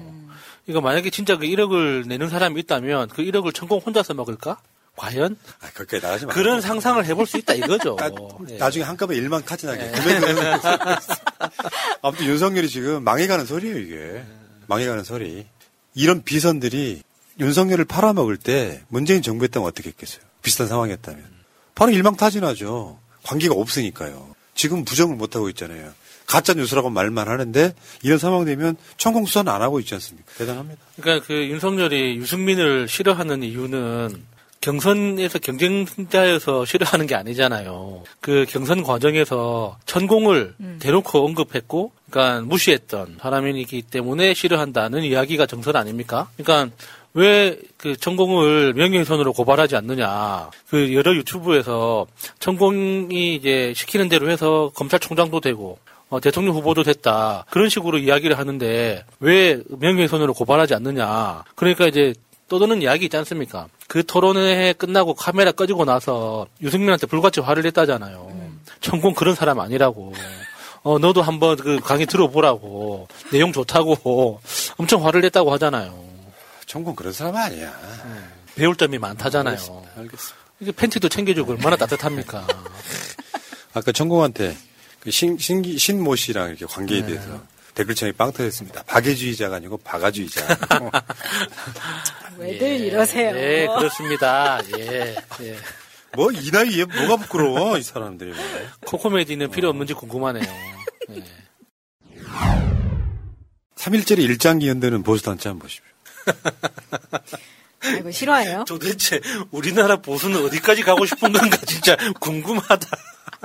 보수가 아니라니까. 뭔가 나중에는 외계인을 상징하는 단체까지 들어갈 것 같아요. 야, 진짜 저 사람들 정신세계가 진짜 너무 궁금합니다, 진짜. 아픈 사람들이죠. 윤석열 최고의 단점은 지지자들이 정신병이라는 거. 와, 대단하네요, 진짜. 야, 3일째 일장기 흔드는 거 좀 너무 심한 거 아닙니까? 오늘 날짜야. 2023년 3월. 오늘 일어난 사건이에요. 진짜 내년에 이 꼴 보고 싶지 않네요. 태극기하고 일장기하고 같이 흔들고 있다. 그러니까요. 오늘 또 화제가 된 게 지금 채팅창에서도 계속 이야기가 나오고 있지만 세종시의 아파트에 일장기 걸린 거. 사실 우리나라가 이렇게까지 되진 않았었거든요. 그러니까 이런 일본에 대한 뭘 좋아한다라는 말을 하는 게 그렇게 쉬운 나라가 아니었는데 갑자기 올해 그러니까 윤석열 정부가 들어오면서 갑자기 이게 너무 당당하게 이야기합니다. 그러니까 이게 미국의 트럼프가 대통령이 됐을 때하고 똑같은 거예요. 트럼프가 대통령이 되기 전까지는 그 흑인 차별, 인종 차별에 대해서 사람들이 입 밖으로 안 꺼냈거든요. 근데 트럼프가 당선되는 순간부터 그냥 그 흑인에 대한 그러니까 인종 차별적인 표현들이 일상적으로 많이 나왔었지 않습니까? 저는 그거랑 똑같은 거라고 봅니다. 대통령이 친일적인 행태에 대해서 아무런 죄의식 없이 꺼리낌 없이 이야기를 하니까 잠재되어 있던 사람들이 자유롭게 이야기를 하는 거예요. 아니 근데 일장기 개항은 너무 심한 거 아닌가요? 근데 저 세종시에 걸렸다는 일장기는 저 일본 놈 아니에요? 일본 놈이 살고 있을 수도 있잖아. 근데 일본 놈이라고 하더라도 3.1절에 왜 일장기를 왜 꺼내냐고. 굉장히 위험한 짓이죠. 그 일본 돌아야지 사람이면. 진짜 그거는. 근데 왜 세종시가 높은 확률로 공무원일 경우에는 이거는 문제가 심각하다고 봅니다. 이거 왜냐면 그거 솔직히 찾으려면 맘먹고 못 찾겠어요? 그렇죠. 몇 동 몇 호 다 나올 수가 있는 건데. 정말 납득도 안 되고 납득하기도 싫네요 진짜. 곽연정님, 일장기 흔드는 놈들은 후쿠시마로 싹 다 보내고 싶다. 먹어서 없애야죠. 당연하죠. 후쿠시마 농산물. 보스 형님 감사하고요. 네, 먹어서 없애주세요. 나올 저 장면인 거죠. 지금 3.1절에 걸린 일장기. 저게 지금 충격이어서 커뮤니티에서 지금 계속 돌고 있는 거죠. 그러니까 이게 이런 거예요. 어떤 사회나 정신이 아픈 사람은 있어요. 없는 나라가 어디 있어. 100%는 불가능해. 문제는 그걸 끌어내는 놈이 제정신이 아니기 때문에 그놈들이 준동을 하는 거예요. 대통령이 그런 자면 우리가 해도 된다고 생각하는 면죄부 같은 걸 주는 거야. 일본 아까 윤석열이 그 3.1절 기념사에서 했던 말 기함하지 않겠습니까? 일본 실드를 자기가 나서 치고 있잖아 지금. 그렇죠. 일본은 그 제국적 침략주의자에서 협력적 파트너가 됐다 이야기를 했잖아요. 근데 이 글에서도 보시는 것처럼 오늘 아침에 얼른 태극기를 달려고 하는데 라고 하는 게 보통 요즘 3.1절에 아파트에 태극기를 그렇게 많이 걸진 않잖아요. 근데 이 집안은 태극기를 달려고 했는데 우리 아들이 엄마 와봐요. 누가 일본 국기를 달았어요. 하길래 장난인가 했더니 웬걸 진짜 단 거예요. 하고 놀래서 찍어 올렸는데 댓글에 보면은 땡땡동인가요? 미치지 않고서. 그러니까 이 아파트에 밑에서 보는 이것만으로도 어떤 아파트인지 특정이 됩니다. 세종시에서는 어디지 뭐 금방 알 거 아니에요. 근데 진짜 놀랍습니다. 네. 네. 화내시고요. 이거 언젠가 그러니까 갚아야 되는 날이 분명 올 거라고 생각. 일제강점기라는 개념 자체가 없는 놈들. 그 이후에도 일본은 한국을 우리가 해방된 뒤에도요, 자기네 산업 발전에 어떤 그 기본으로 삼았었고, 6.25가 일어나서 일본이 다시 일어섰다는 게 정설이고, 그 과정에서 저렇게 저런 짓을 해왔던 나라를 쉴드치면서 강제동원 전범 기업에 대한 배상은 한국 기업이 하는 걸로 하는, 저는 이 한 가지만으로도 대한민국 대통령의 자격을전 잃었다고 생각하는 바로 그런 측면이 있는 것이고. 자, 여기까지 하시고요. 오늘 마지막 보실 게 있습니다.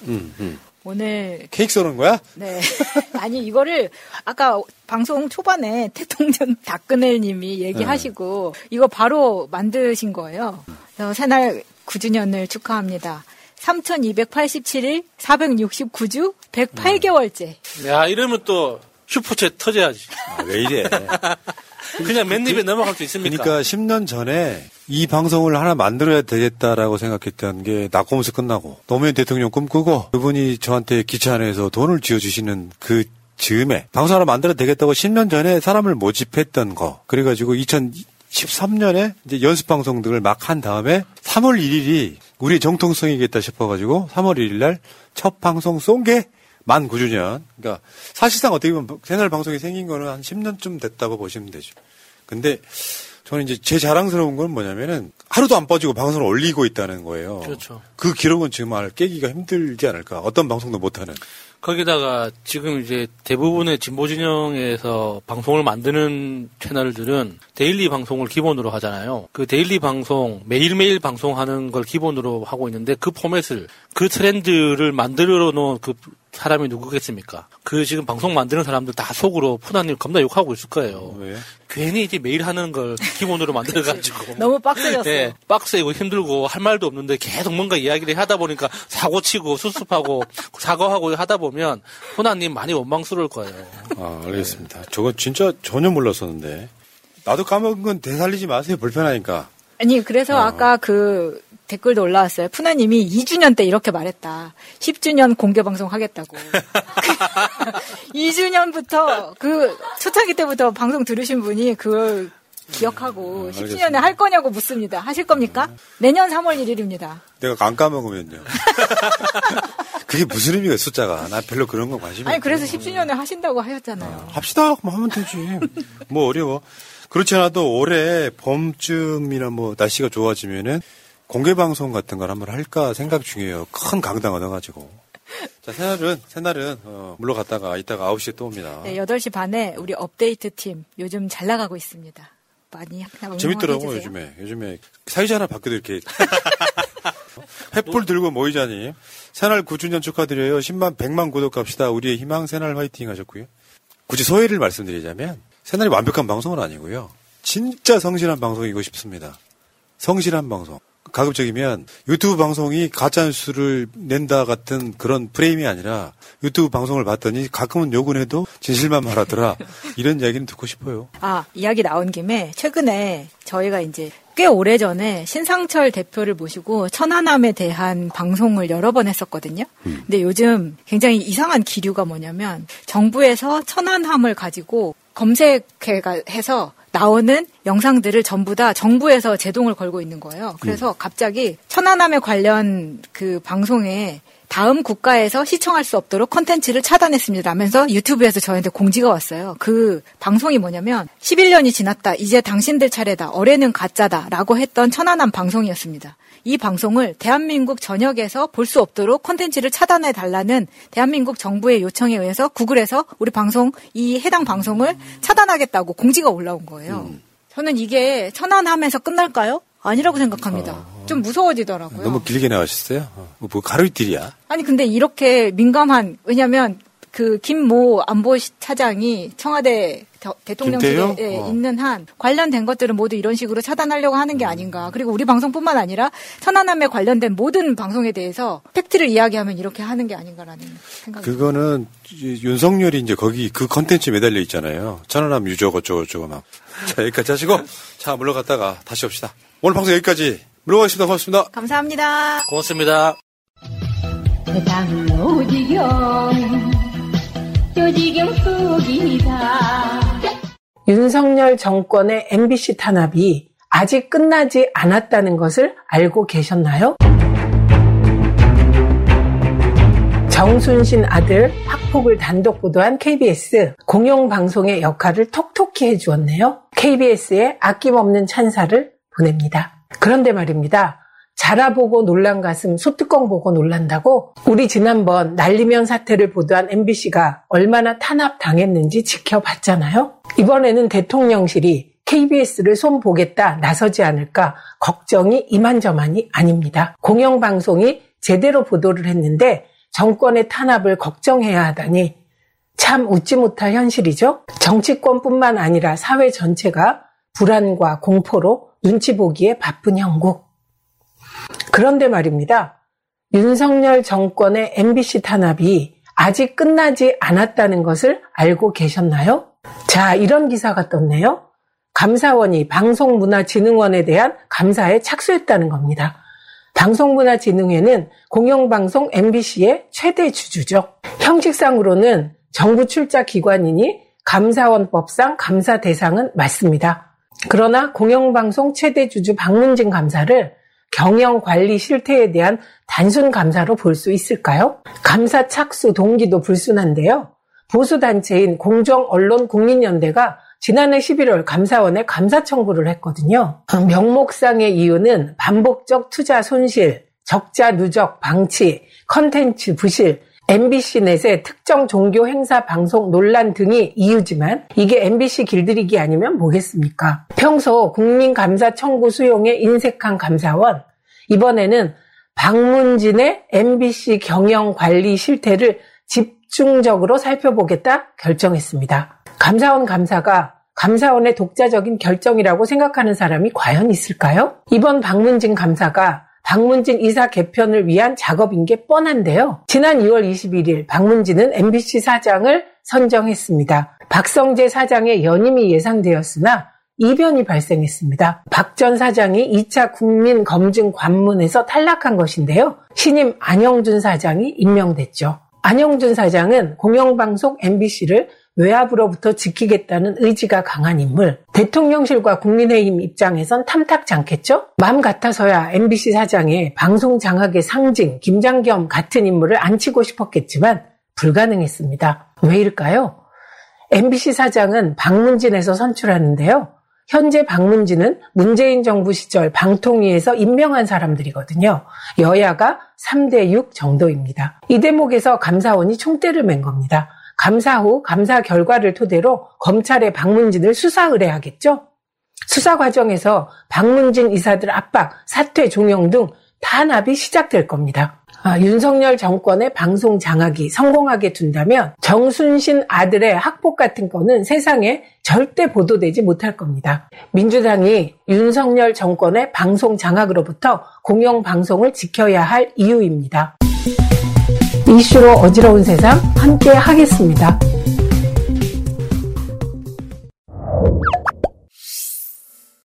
지금부터 제 119차 정책조정회의 공개회의를 시작하도록 하겠습니다. 먼저 박홍근 원내대표님의 모두 발언이 있겠습니다. 대통령의 3.1절 기념사가 참으로 충격적입니다. 조선이 식민지가 된 것은 구한국이 없었기 때문이며 세계적 대세에 순응하기 위한 유일한 활로이다. 대한민국의 삼척 동자도 다하는 희대의 매국노 이완용의 말입니다. 우리가 세계사의 변화에 제대로 준비하지 못해 국권을 상실하고 고통받았다. 어제 대한민국 대통령의 제104주년 3.1절 기념사의 일부입니다.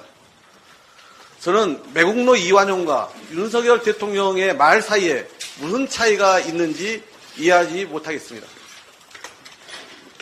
모두 일제의 강점과 지배를 합리화시키는 식민사관입니다.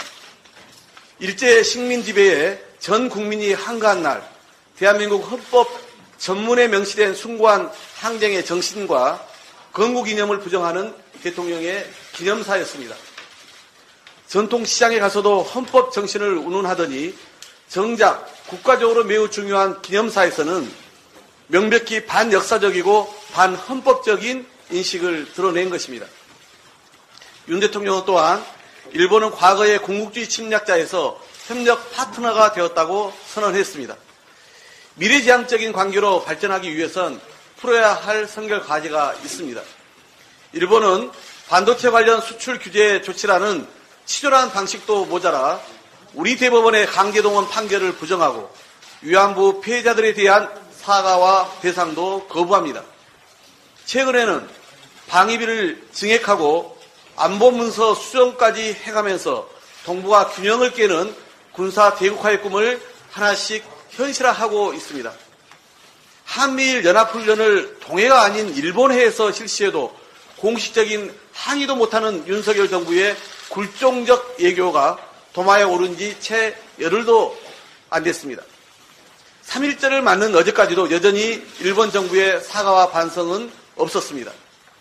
청산되지 않은 과거사에 대한 해법은 그 어디에도 없는데 이 사실을 윤석열 정부만 필사적으로 모른 척하며 협력 파트너 운운하고 있는 것입니까?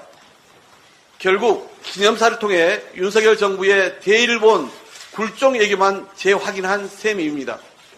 104년 전이나 지금이나 일본 정부의 잘못을 우선 바로잡지 않은 채 일방적으로 머리를 숙이는 비굴한 예교로는 정상적 관계 개선이 있을 수 없습니다. 이런 윤 대통령의 굴종적 인식과 저 자세는 국익은 물론 그토록 부르짖는 한일 관계 정상화와 미래지향적 관계 발전에도 방해만 될 뿐입니다. 3.1절인 어제 우리나라 행정수도 세종시 한복판에 일장기가 개항되는 어이없는 사건까지 벌어졌습니다. 대통령의 잘못된 역사인식이 얼마나 위험한지 알 수 있는 단면입니다. 윤석열 대통령은 순국선열과 독립지사의 숭고한 정신을 부정하는 3.1절 기념사에 대해 지금이라도 정중하게 사과하기 바랍니다. 정순신 사태로 검사가 만사인 윤석열식 인사의 민낯이 또 드러났습니다. 정순신 변호사는 국가수사본부장 지원 당시 공직 예비후보자 사전 질문서를 허위로 작성하고 공무집행을 방해한 혐의로 고발당했습니다. 부실 무능 검증의 핵심 라인인 한동훈 법무부 장관과 대통령실도 직무유기 혐의로 고위공직자범죄수사처 즉 공수처에 고발당했다고 합니다. 이를 의식한 건지 평소 정치 선동에 능수능란했던 한동훈 장관은 정작 본인 직무인 인사검증 실패엔 몰랐다로만 일관합니다. 학폭 사건 당시 정순신 변호사와 한동훈 장관, 이원모 대통령실 인사비서관, 윤석열 대통령은 모두 서울중앙지검에 함께 근무했습니다. 허위 공문서 작성을 몰랐으면 무능이고 알았다면 연수원 동기 윤핵검 봐주기를 위한 은폐 정황 아닙니까? 검증 실패에 인사 참사가 반복되지만 이번에도 아무도 책임지지 않습니다. 인사정보관리단까지 법무부에 위법적으로 설치해서 인사검증을 해온 한동훈 장관은 책임감은 갖지만 책임은 지지 않겠다고 합니다. 궤변으로 압축된 윤석열 정권의 무책임과 뻔뻔함에 정말 기가 찹니다. 정순신 변호사 아들의 서울대 입학은 입시 비리로까지 번지고 있습니다. 학교폭력으로 최고 수위 징계인 강제 전학 처분을 받은 사실이 1년간 학생 생활 기록부에 기록되지 않아 교육부 지침을 어긴 사실이 밝혀졌습니다. 그리고 서울대 입학 당시 생활기록부에 학교폭력 기록이 있었다면 어떻게 입학이 가능했는지, 그 과정에서 또 봐주기와 불법 행위는 없었는지 서울대와 교육당국이 즉각 조사에 착수해야 할 것입니다. 오죽하면 서울대에선 정순신과 그 자녀 윤석열 대통령을 부끄러운 대학 동문 목록에 올리자는 대자보까지 붙었습니다. 민주당도 국회 교육위원회를 열어 입시비리 의혹을 조사하고 정순신 아들 방지법 등 후속 입법을 논의해 가겠습니다. 검증 부실을 넘어 공문서 유조 등 불법 의혹까지 드러난 만큼 공수처가 바로 나서 엄중히 수사하기를 촉구합니다. 민주당은 정순신 사태 대응 TF를 구성한 만큼 국회에서 관련 상임위를 중심으로 철저히 진상을 밝혀가겠습니다. 국민의힘도 그나마 다행이란 안일함을 버리고 진상과 책임 규명에 협조해야 합니다. 윤석열 대통령 역시 국민께 진심으로 사과하고 검증 라인 문책과 전면 쇄신으로 인사 참사의 도돌이표를 멈추길 거듭 촉구합니다. 윤석열 검찰이 탈북 흉악범 추방 사건을 빌미로 기어이 전 정부 인사들을 기소하고 나섰습니다. 전 정부 죽이기란 일념 하나로 칼춤을 추더니 흉악범 추방이란 본질은 가린 채 강제 북송이란 딱지를 붙여서 정치 보복성 기소를 한 것입니다. 이번 사건은 더 밝힐 것도 없는 사건입니다. 당시 정부가 북으로 추방한 흉악범은 16명을 살해한 희대의 살인마들입니다. 흉악범은 탈북민도 아니고 기순자도 아닙니다. 잔인한 범죄를 저지르고 도주하다가 붙잡힌 자들일 뿐입니다. 법에 따라 그대로 받아들였어야 했다고 주장하지만 국내법에도 중대한 비정치적 범죄자는 입국을 허용하지 않고 추방하도록 규정되어 있습니다. 특히 해군에 발견된 후 사흘간 도주를 반복 시도한 점, 일단 돌아가자, 죽더라도 조국에서 죽자라고 모의했다는 진술 등을 통해 통상의 기순 과정으로 볼 수 없고 기순 의사의 진정성도 인정할 수 없다고 판단한 것입니다. 당시 해당 사건은 국회 정보위에 상세히 보고가 되었고 당시 야당이던 국민의힘도 이 사건의 의사결정에 대해 어떤 문제도 삼지 않았습니다. 윤석열 검찰의 논리대로라면 16명을 죽인 흉악범의 인권을 지키고자 5천만 우리 국민의 인권은 위협받아도 마땅하다는 것입니까? 국가의 가장 기본적 책무는 국민의 생명과 안전을 지키는 일입니다. 지금 윤석열 정권은 정치보복에 눈이 멀어 국가의 기본조차 망각하고 있습니다. 전 정부 흠집내기를 위해 실체도 없는 사건에 억지에 억지를 더하다 보면 결국 윤석열 정부의 엄청난 자충수만 될 뿐임을 명심해야 합니다. 달라진 정황 하나 없는 흉악범 인권 운운하며 달라진 정황 하나 없는 상황에 흉악범 인권 운운하며 정치적 수사와 기소를 일삼는 것을 절대 용납할 수 없습니다. 윤석열 정권은 국가 권력을 총동원한 정치보복, 야당 탄압, 전 정부 지우기를 당장 중단하고 고통받는 민생 경제와 위협받는 한반도 평화를 한 번이라도 더 챙길 것을 거듭 촉구합니다. 이상입니다. 네, 다음은 김성한 정책위원장님의 모두 발언을 듣겠습니다. 다음 주면 윤석열 대통령이 당선된 지 1년이 됩니다. 1년 동안 무엇을 했을까요? 공정과 상식의 대한민국을 만들겠다는 슬로건은 사라지고 그 자리에 검사 독재만 남았습니다. 국가 공권력을 사유화하여 오직 야당 탄압과 전임 정부 흠집내기의 혈안이었을 뿐 무너지는 경제와 민생은 무능과 무대책으로 일관했습니다. 오직 했으면 국민들이 이재명 잡을 시간에 물가를 잡아라 라고 했을까요? 어제 대한민국 1호 영업사원의 2월 경제 성적표가 나왔습니다. 수출은 5개월 연속 뒷걸음질 쳤고 무역 수지는 12개월 연속 적자로 IMF 외환위기 이래 최장 기록을 또 경신했습니다. 더 큰 문제는 세계가 기후위기 대응과 자국 일자리 확대를 위해 신보호무역주의로 급속히 전환 중인데 우리는 아무런 대책을 세우고 있지 못한다는 점입니다. 전기 자동차에 이어 첨단 반도체도 사실상 중국이 아니라 미국에서 생산하고 그 초과 이익도 두고 가라는 미국의 정책에 우리는 속수무책입니다. 참 답답합니다. 이 1호 영업사원이 해외에만 가면 세일즈를 하는 것이 아니라 바이든 날리면 논쟁처럼 망신을 사고 적국만 늘리고 있으니 국민들은 이런 1호 영업사원을 계속 월급 주고 고용해야 하는지 고민이 많습니다. 급기야 어제 윤석열 대통령은 3.1절 기념사에서 친일 본색마저 드러냈습니다. 앞서 원내대표도 얘기했습니다만 윤 대통령은 일본은 과거 침략자가 아닌 협력의 파트너이고 우리가 세계사 변화에 제대로 준비하지 못해 국권을 상실한 것이라고 말을 해서 국민들을 깜짝 놀라게 했습니다. 조선은 왜 망했을까? 일본군 침략으로 망한 걸까? 조선은 안에서 썩어 문드러졌고 그래서 망했다. 라고 국민의힘 정진석 비대위원장의 발언이 있었습니다.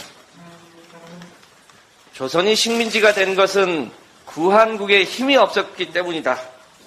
라고 말하고 1919년 3.1운동 당시에는 시위를 한다고 바뀔 것 같냐? 우리는 힘이 없으니 일본 덕을 보는 게 맞다고 주장한 매국노 이완용의 발언과 국민의힘 정진석 비대위원장 그리고 윤 대통령의 발언은 그 인식의 궤가 같습니다. 여전히 독도를 다케시마라고 부르고 자국 영토임을 포기하지 않는 일본. 일제 강제노동과 위안부 문제를 한 번도 제대로 인정하거나 사과하지 않고 다시금 군사 대국화를 꿈꾸는 일본입니다. 그런 일본을 앞에 두고 파트너 운운하는 윤 대통령과 매국노 이완용이 무엇이 다른지 국민들은 우려가 큽니다. 한일 관계의 앞날이 걱정입니다. 3.1절 전날 윤 대통령은 강제동원 피해자 배상 판결을 비난한 김용호 교수를 통일미래기획위원장으로 위촉했습니다. 윤 대통령과 국민의힘의 친일 서간에 입각해보면 어쩌면 당연한 인사일지 모르겠습니다. 그러나 국민들은 애국선열들의 희생정신을 훼손하는 김용호 교수 같은 인사가 통일미래기획위원장을 맡는 것은 적절치 않다고 판단합니다. 당장 해촉하시기를 바랍니다. 정순신 사태가 수습되지 않고 갈수록 커져만 가고 있습니다. 정순신 사태의 핵심은 세 가지입니다. 첫째, 검사들이 다 해먹냐? 둘째, 인사검증 과정에서 왜 걸러지지 않았냐? 셋째, 심각한 학교 폭력 가해자가 어떻게 서울대를 갈 수 있었냐는 점입니다. 정순신 사태는 이런 점에서 청년들과 국민들에게 분노와 허탈감을 주고 있습니다. 그러나 윤석열 정부는 159명이 희생된 이태원 참사와 같이 아무런 반성도 하지 않고 누구도 책임지려 하지 않고 있습니다. 인사검증의 실질적 책임자가 정순신과 한솥밥을 먹었던 한동훈 장관인데 곧바로 책임지지 않겠다고 발뺌을 하는가 하면 윤 대통령은 우선 대국민 사과를 해야 될 상황에 오히려 화를 내고 있습니다. 국민들은 어안이 벙벙할 따름입니다. 민주당은 지난달 28일 인사검증 기능을 인사혁신처로 되돌리는 국가공무원법 개정안, 일명 정순신 방지법을 발의했습니다. 민주당은 정순신 방지법을 조속히 통과시켜서 인사정보관리 업무를 정상화시키고 검찰 독재 정권의 상권분립 무력화를 반드시 막아내겠습니다. 또한 올해 공표할 대학 입시 전형 기본사항에 대학별로 학교 폭력 반영 방법과 평가 기준을 수립하고 공개할 수 있도록 해서 학폭 가해자의 입학 불공정 문제도 바로잡아 나가도록 하겠습니다. 이상입니다. 네, 다음은 강덕구 정순신 사태 대응치사 단장님의 현안 발언을 듣도록 하겠습니다. 정순신 씨가 아들의 학교 폭력으로 인해서 국가수사본부장직에서 하루 만에 물러났습니다. 그러나 국민의 분노와 허탈감은 물러날 줄 모르고 계속되고 있습니다. 제가 생각하는 이번 사태의 본질은 다음과 같습니다. 첫째, 이번 사건은 검사 독재 정권의 경찰국 신설에 이은 경찰 장악 미수 사건입니다. 오랜 시간 동안 사회적 논의를 통해 국회가 입법한 검경수사권 조정을 아주 비열하고 그리고 무례한 방식으로 무력화시키려던 음모가 발각된 것입니다.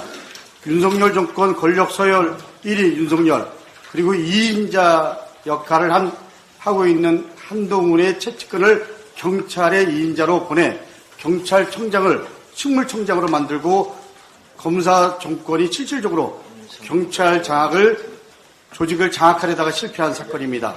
윤석열 대통령에게 묻습니다. 검찰총장에 경찰 출신을 임명할 수 있습니까? 검사 정권이라고 검사 출신들을 전문성과 상관없이 정부 곳곳에 심는 것도 모자라서 이제 수사의 독립성을 보장해야 하는 경찰에까지 소나기를 뻗는 것은 민주적 국정 운영에 반하는 정면 도전으로 반드시 그 대가를 치르게 될 것입니다. 둘째, 이번 사건은 국민과 그리고 국회의 검경수사권 조정 열망을 조롱하고 경찰 장악만 할 수 있다면 어떤 인사검증도 필요하지 않다는 검사 독재 정권의 오만 방자함이 극치를 드러난 사건입니다. 현재 윤석열 정권은 검찰에 이어 국정원, 금감원, 감사원, 심지어 교육부 장관, 부장관까지 대한민국의 모든 권력기관을 정권 후위 부대로 굴종시키고 있습니다. 검사 독재 정권을 완성하기 위해서라면 국민도, 야당도, 언론도, 심지어 과거의 피해자도 짓밟을 수 있다는 타락한 정권이 소름끼치는 발상입니다. 그나마 부실한 인사검증으로 인해서 국민적 분노와 관심이 높아지게 된 계기가 된 것입니다. 셋째, 사건이 터지고 국민적 분노가 차올랐지만 누구 하나 책임지겠다고 나서지 않고 있습니다. 이태원 참사와 무엇이 다릅니까? 이번 경찰 장악 미수 사건으로 무책임한 정권의 민낯을 다시 한번 드러냈습니다. 한동훈 장관에게 묻습니다. 법무부의 인사정보관리단을 신설할 때 한동훈 장관이 뭐라고 얘기했습니까? 국회가 권한 집중을 비판하자 권한이 아니라 책임을 떠맡는 일이라고 했습니다. 그리고 인사검증에 실패한다면 장관이 책임질 일이라고 답변한 바 있습니다. 한동훈 장관은 인사검증에 실패하고 그리고 임명에 실패한 이번 사건에 대해 분명히 책임을 져야 할 것입니다. 그리고 인사정보관리단 당장 해체하십시오. 윤석열 대통령은 인사검증 실패의 핵심이 검사가 추천하고 그리고 검사가 검증하고 그리고 검사가 임명되는 끼리끼리 인사 시스템에 있는 것임을 인정하고 경찰 장악 미수 사건에 대해서 국민께 진심 어린 사과를 해야 합니다. 저는 민주당 정순심 인사참사 부실검증 진사조사단 단장으로서 이 사건의 본질을 망각하지 않고 다시는 제2의 정순신 그리고 제2의 정순신 아들이 나오지 않도록 철저한 대책을 우리 의원분들과 함께 마련하고 그리고 보완책을 만들어 가겠습니다. 감사합니다. 네, 저도 한 말씀 드리겠습니다. 윤석열 대통령의 금융권 때리기가 연일 계속되고 있습니다. 이에 금융위와 금감원은 관련 테이프를 만들어 은행권의 과점 폐해와 경제 시스템을 강화하고 궁극적으로 은행산업 구조 개편을 하겠다고 발표했습니다. 금융권에서는 이것은 쌍팔년도에나 가능하던 관치금융의 재현이다. 시장경제 질서를 근본적으로 흔들고 있다는 볼멘 소리가 나오고 있습니다. 이는 금리 폭등 대책을 마련해야 할 정부가 책임은 회피하고 그 책임을 은행권에 떠넘기려 하고 있다는 비판입니다. 아시다시피 은행업은 정부의 인가를 필요로 하는 전형적인 규제 산업입니다. 따라서 다른 산업과는 달리 완전 경쟁체제 도입이 현실적으로 한계가 있습니다. 특히 현재와 같이 미래를 예측할 수 없는 경제위기 상황에서 금융권의 무한 경쟁을 촉진할 경우 결과적으로 은행권 부실로 번질 수 있다는 우려가 있습니다. 안 그래도 최근 고금리 지속으로 인하여 시중은행과 인터넷은행의 연체율 또한 상승하고 있습니다. 아직까지는 심각한 수준은 아니지만 경제위기가 심화되고 자영업자 대출 부실이 늘어날 경우 그 부담은 커질 수밖에 없습니다. 우리는 과거 98년 IMF 외환위기 직전에 30여 개로 난립했던 국내 은행이 위기 이후 부실은행 구조조정, 은행 간 인수합병 등의 힘겨운 과정을 거치며 가까스로 20개 정도로 운영되는 현재의 은행 체계를 갖추고 있음을 꼭 기억해야 합니다. 전문가들은 금융산업의 글로벌 진출과 경쟁력 강화를 위해서는 세계 유수의 은행과 경쟁할 수 있는 메가뱅크의 육성이 절실하다는 의견도 내놓고 있습니다. 이런 상황에서 글로벌 트렌드와 역행할 수 있는 정부의 과도한 은행권 구조조정이 결과적으로 한국 경제에 독이 될까 걱정입니다. 지금 시점에서 중요한 것은 은행 산업에 대한 정부 주도의 구조조정이 아닙니다.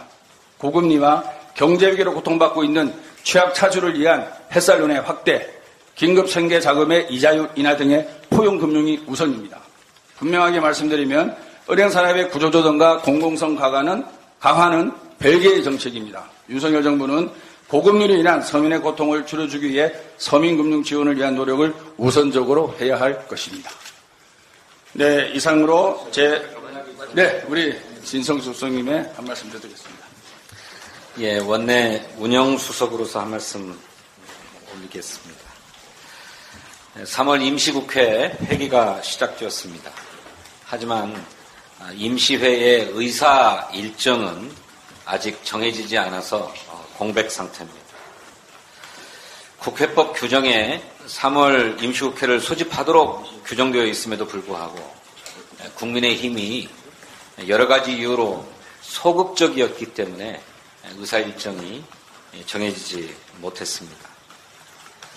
지난 2월 27일 본회의에서 국회의장은 3월 국회의 첫 본회의에서 양곡관리법을 표결 처리하겠다 이렇게 공표한 바 있고 국민의힘도 의사 일정을 신속하게 협의해서 본회의를 열 수 있도록 하겠다 이렇게 약속했습니다. 양곡법 외에도 3월 임시회에서 처리해야 될 민생 법안들이 좀 있습니다. 가령 성추행 의사의 의사 면허를 박탈하는 취소시키는 의료법 개정안, 또 간호사들의 업무를 분명하게 정하는 간호법 개정안 등 민생 법안도 여전히 기다리고 있는데 잘 아시는 것처럼 이들 법안들이 법사위에 무한정 계류되고 있는 상황에서 국회 보건복지위원회가 본회의에 직회부했던 것입니다. 따라서 부의 여부를 표결하고 본회의에서 상정 처리해야 될 그럴 단계를 눈앞에 두고 있습니다. 뿐만 아니라 3월 28일에는 헌법재판관 한 분의 임기가 만료됩니다. 따라서 새로운 헌법재판관 후보자의 인준 절차도 국회에서 3월 임시국회 내에 진행해야 하고 또 방송통신위원 한 분도 3월 30일자로 임기가 만료됩니다. 이분도 역시 국회에서 선출해서 공백이 없도록 해야 될 책임을 국회가 가지고 있습니다. 그래서 국민의힘의 의사일정 협의에 신속하게 나서서 빨리 3월 임시국회 의사일정이 확정될 수 있도록 해줄 것을 요청합니다. 저는 오늘 중으로 수석 간 접촉을 통해서 3월 임시국회 의사일정과 또 지난 2월 임시국회에서 진행하지 못했던 운영위원회의 업무 보고 일정 등을 협의할 생각입니다. 그리고 그 협의 결과가 나오는 대로 언론인과 국민 여러분께 알려드리도록 그렇게 하겠습니다. 고맙습니다. 네, 수고하셨습니다. 이것으로 119차 정책조정회의 공개회의를 모두 마치겠습니다. 이게 나라냐 우리는 끝까지 간다 촛불이 이긴다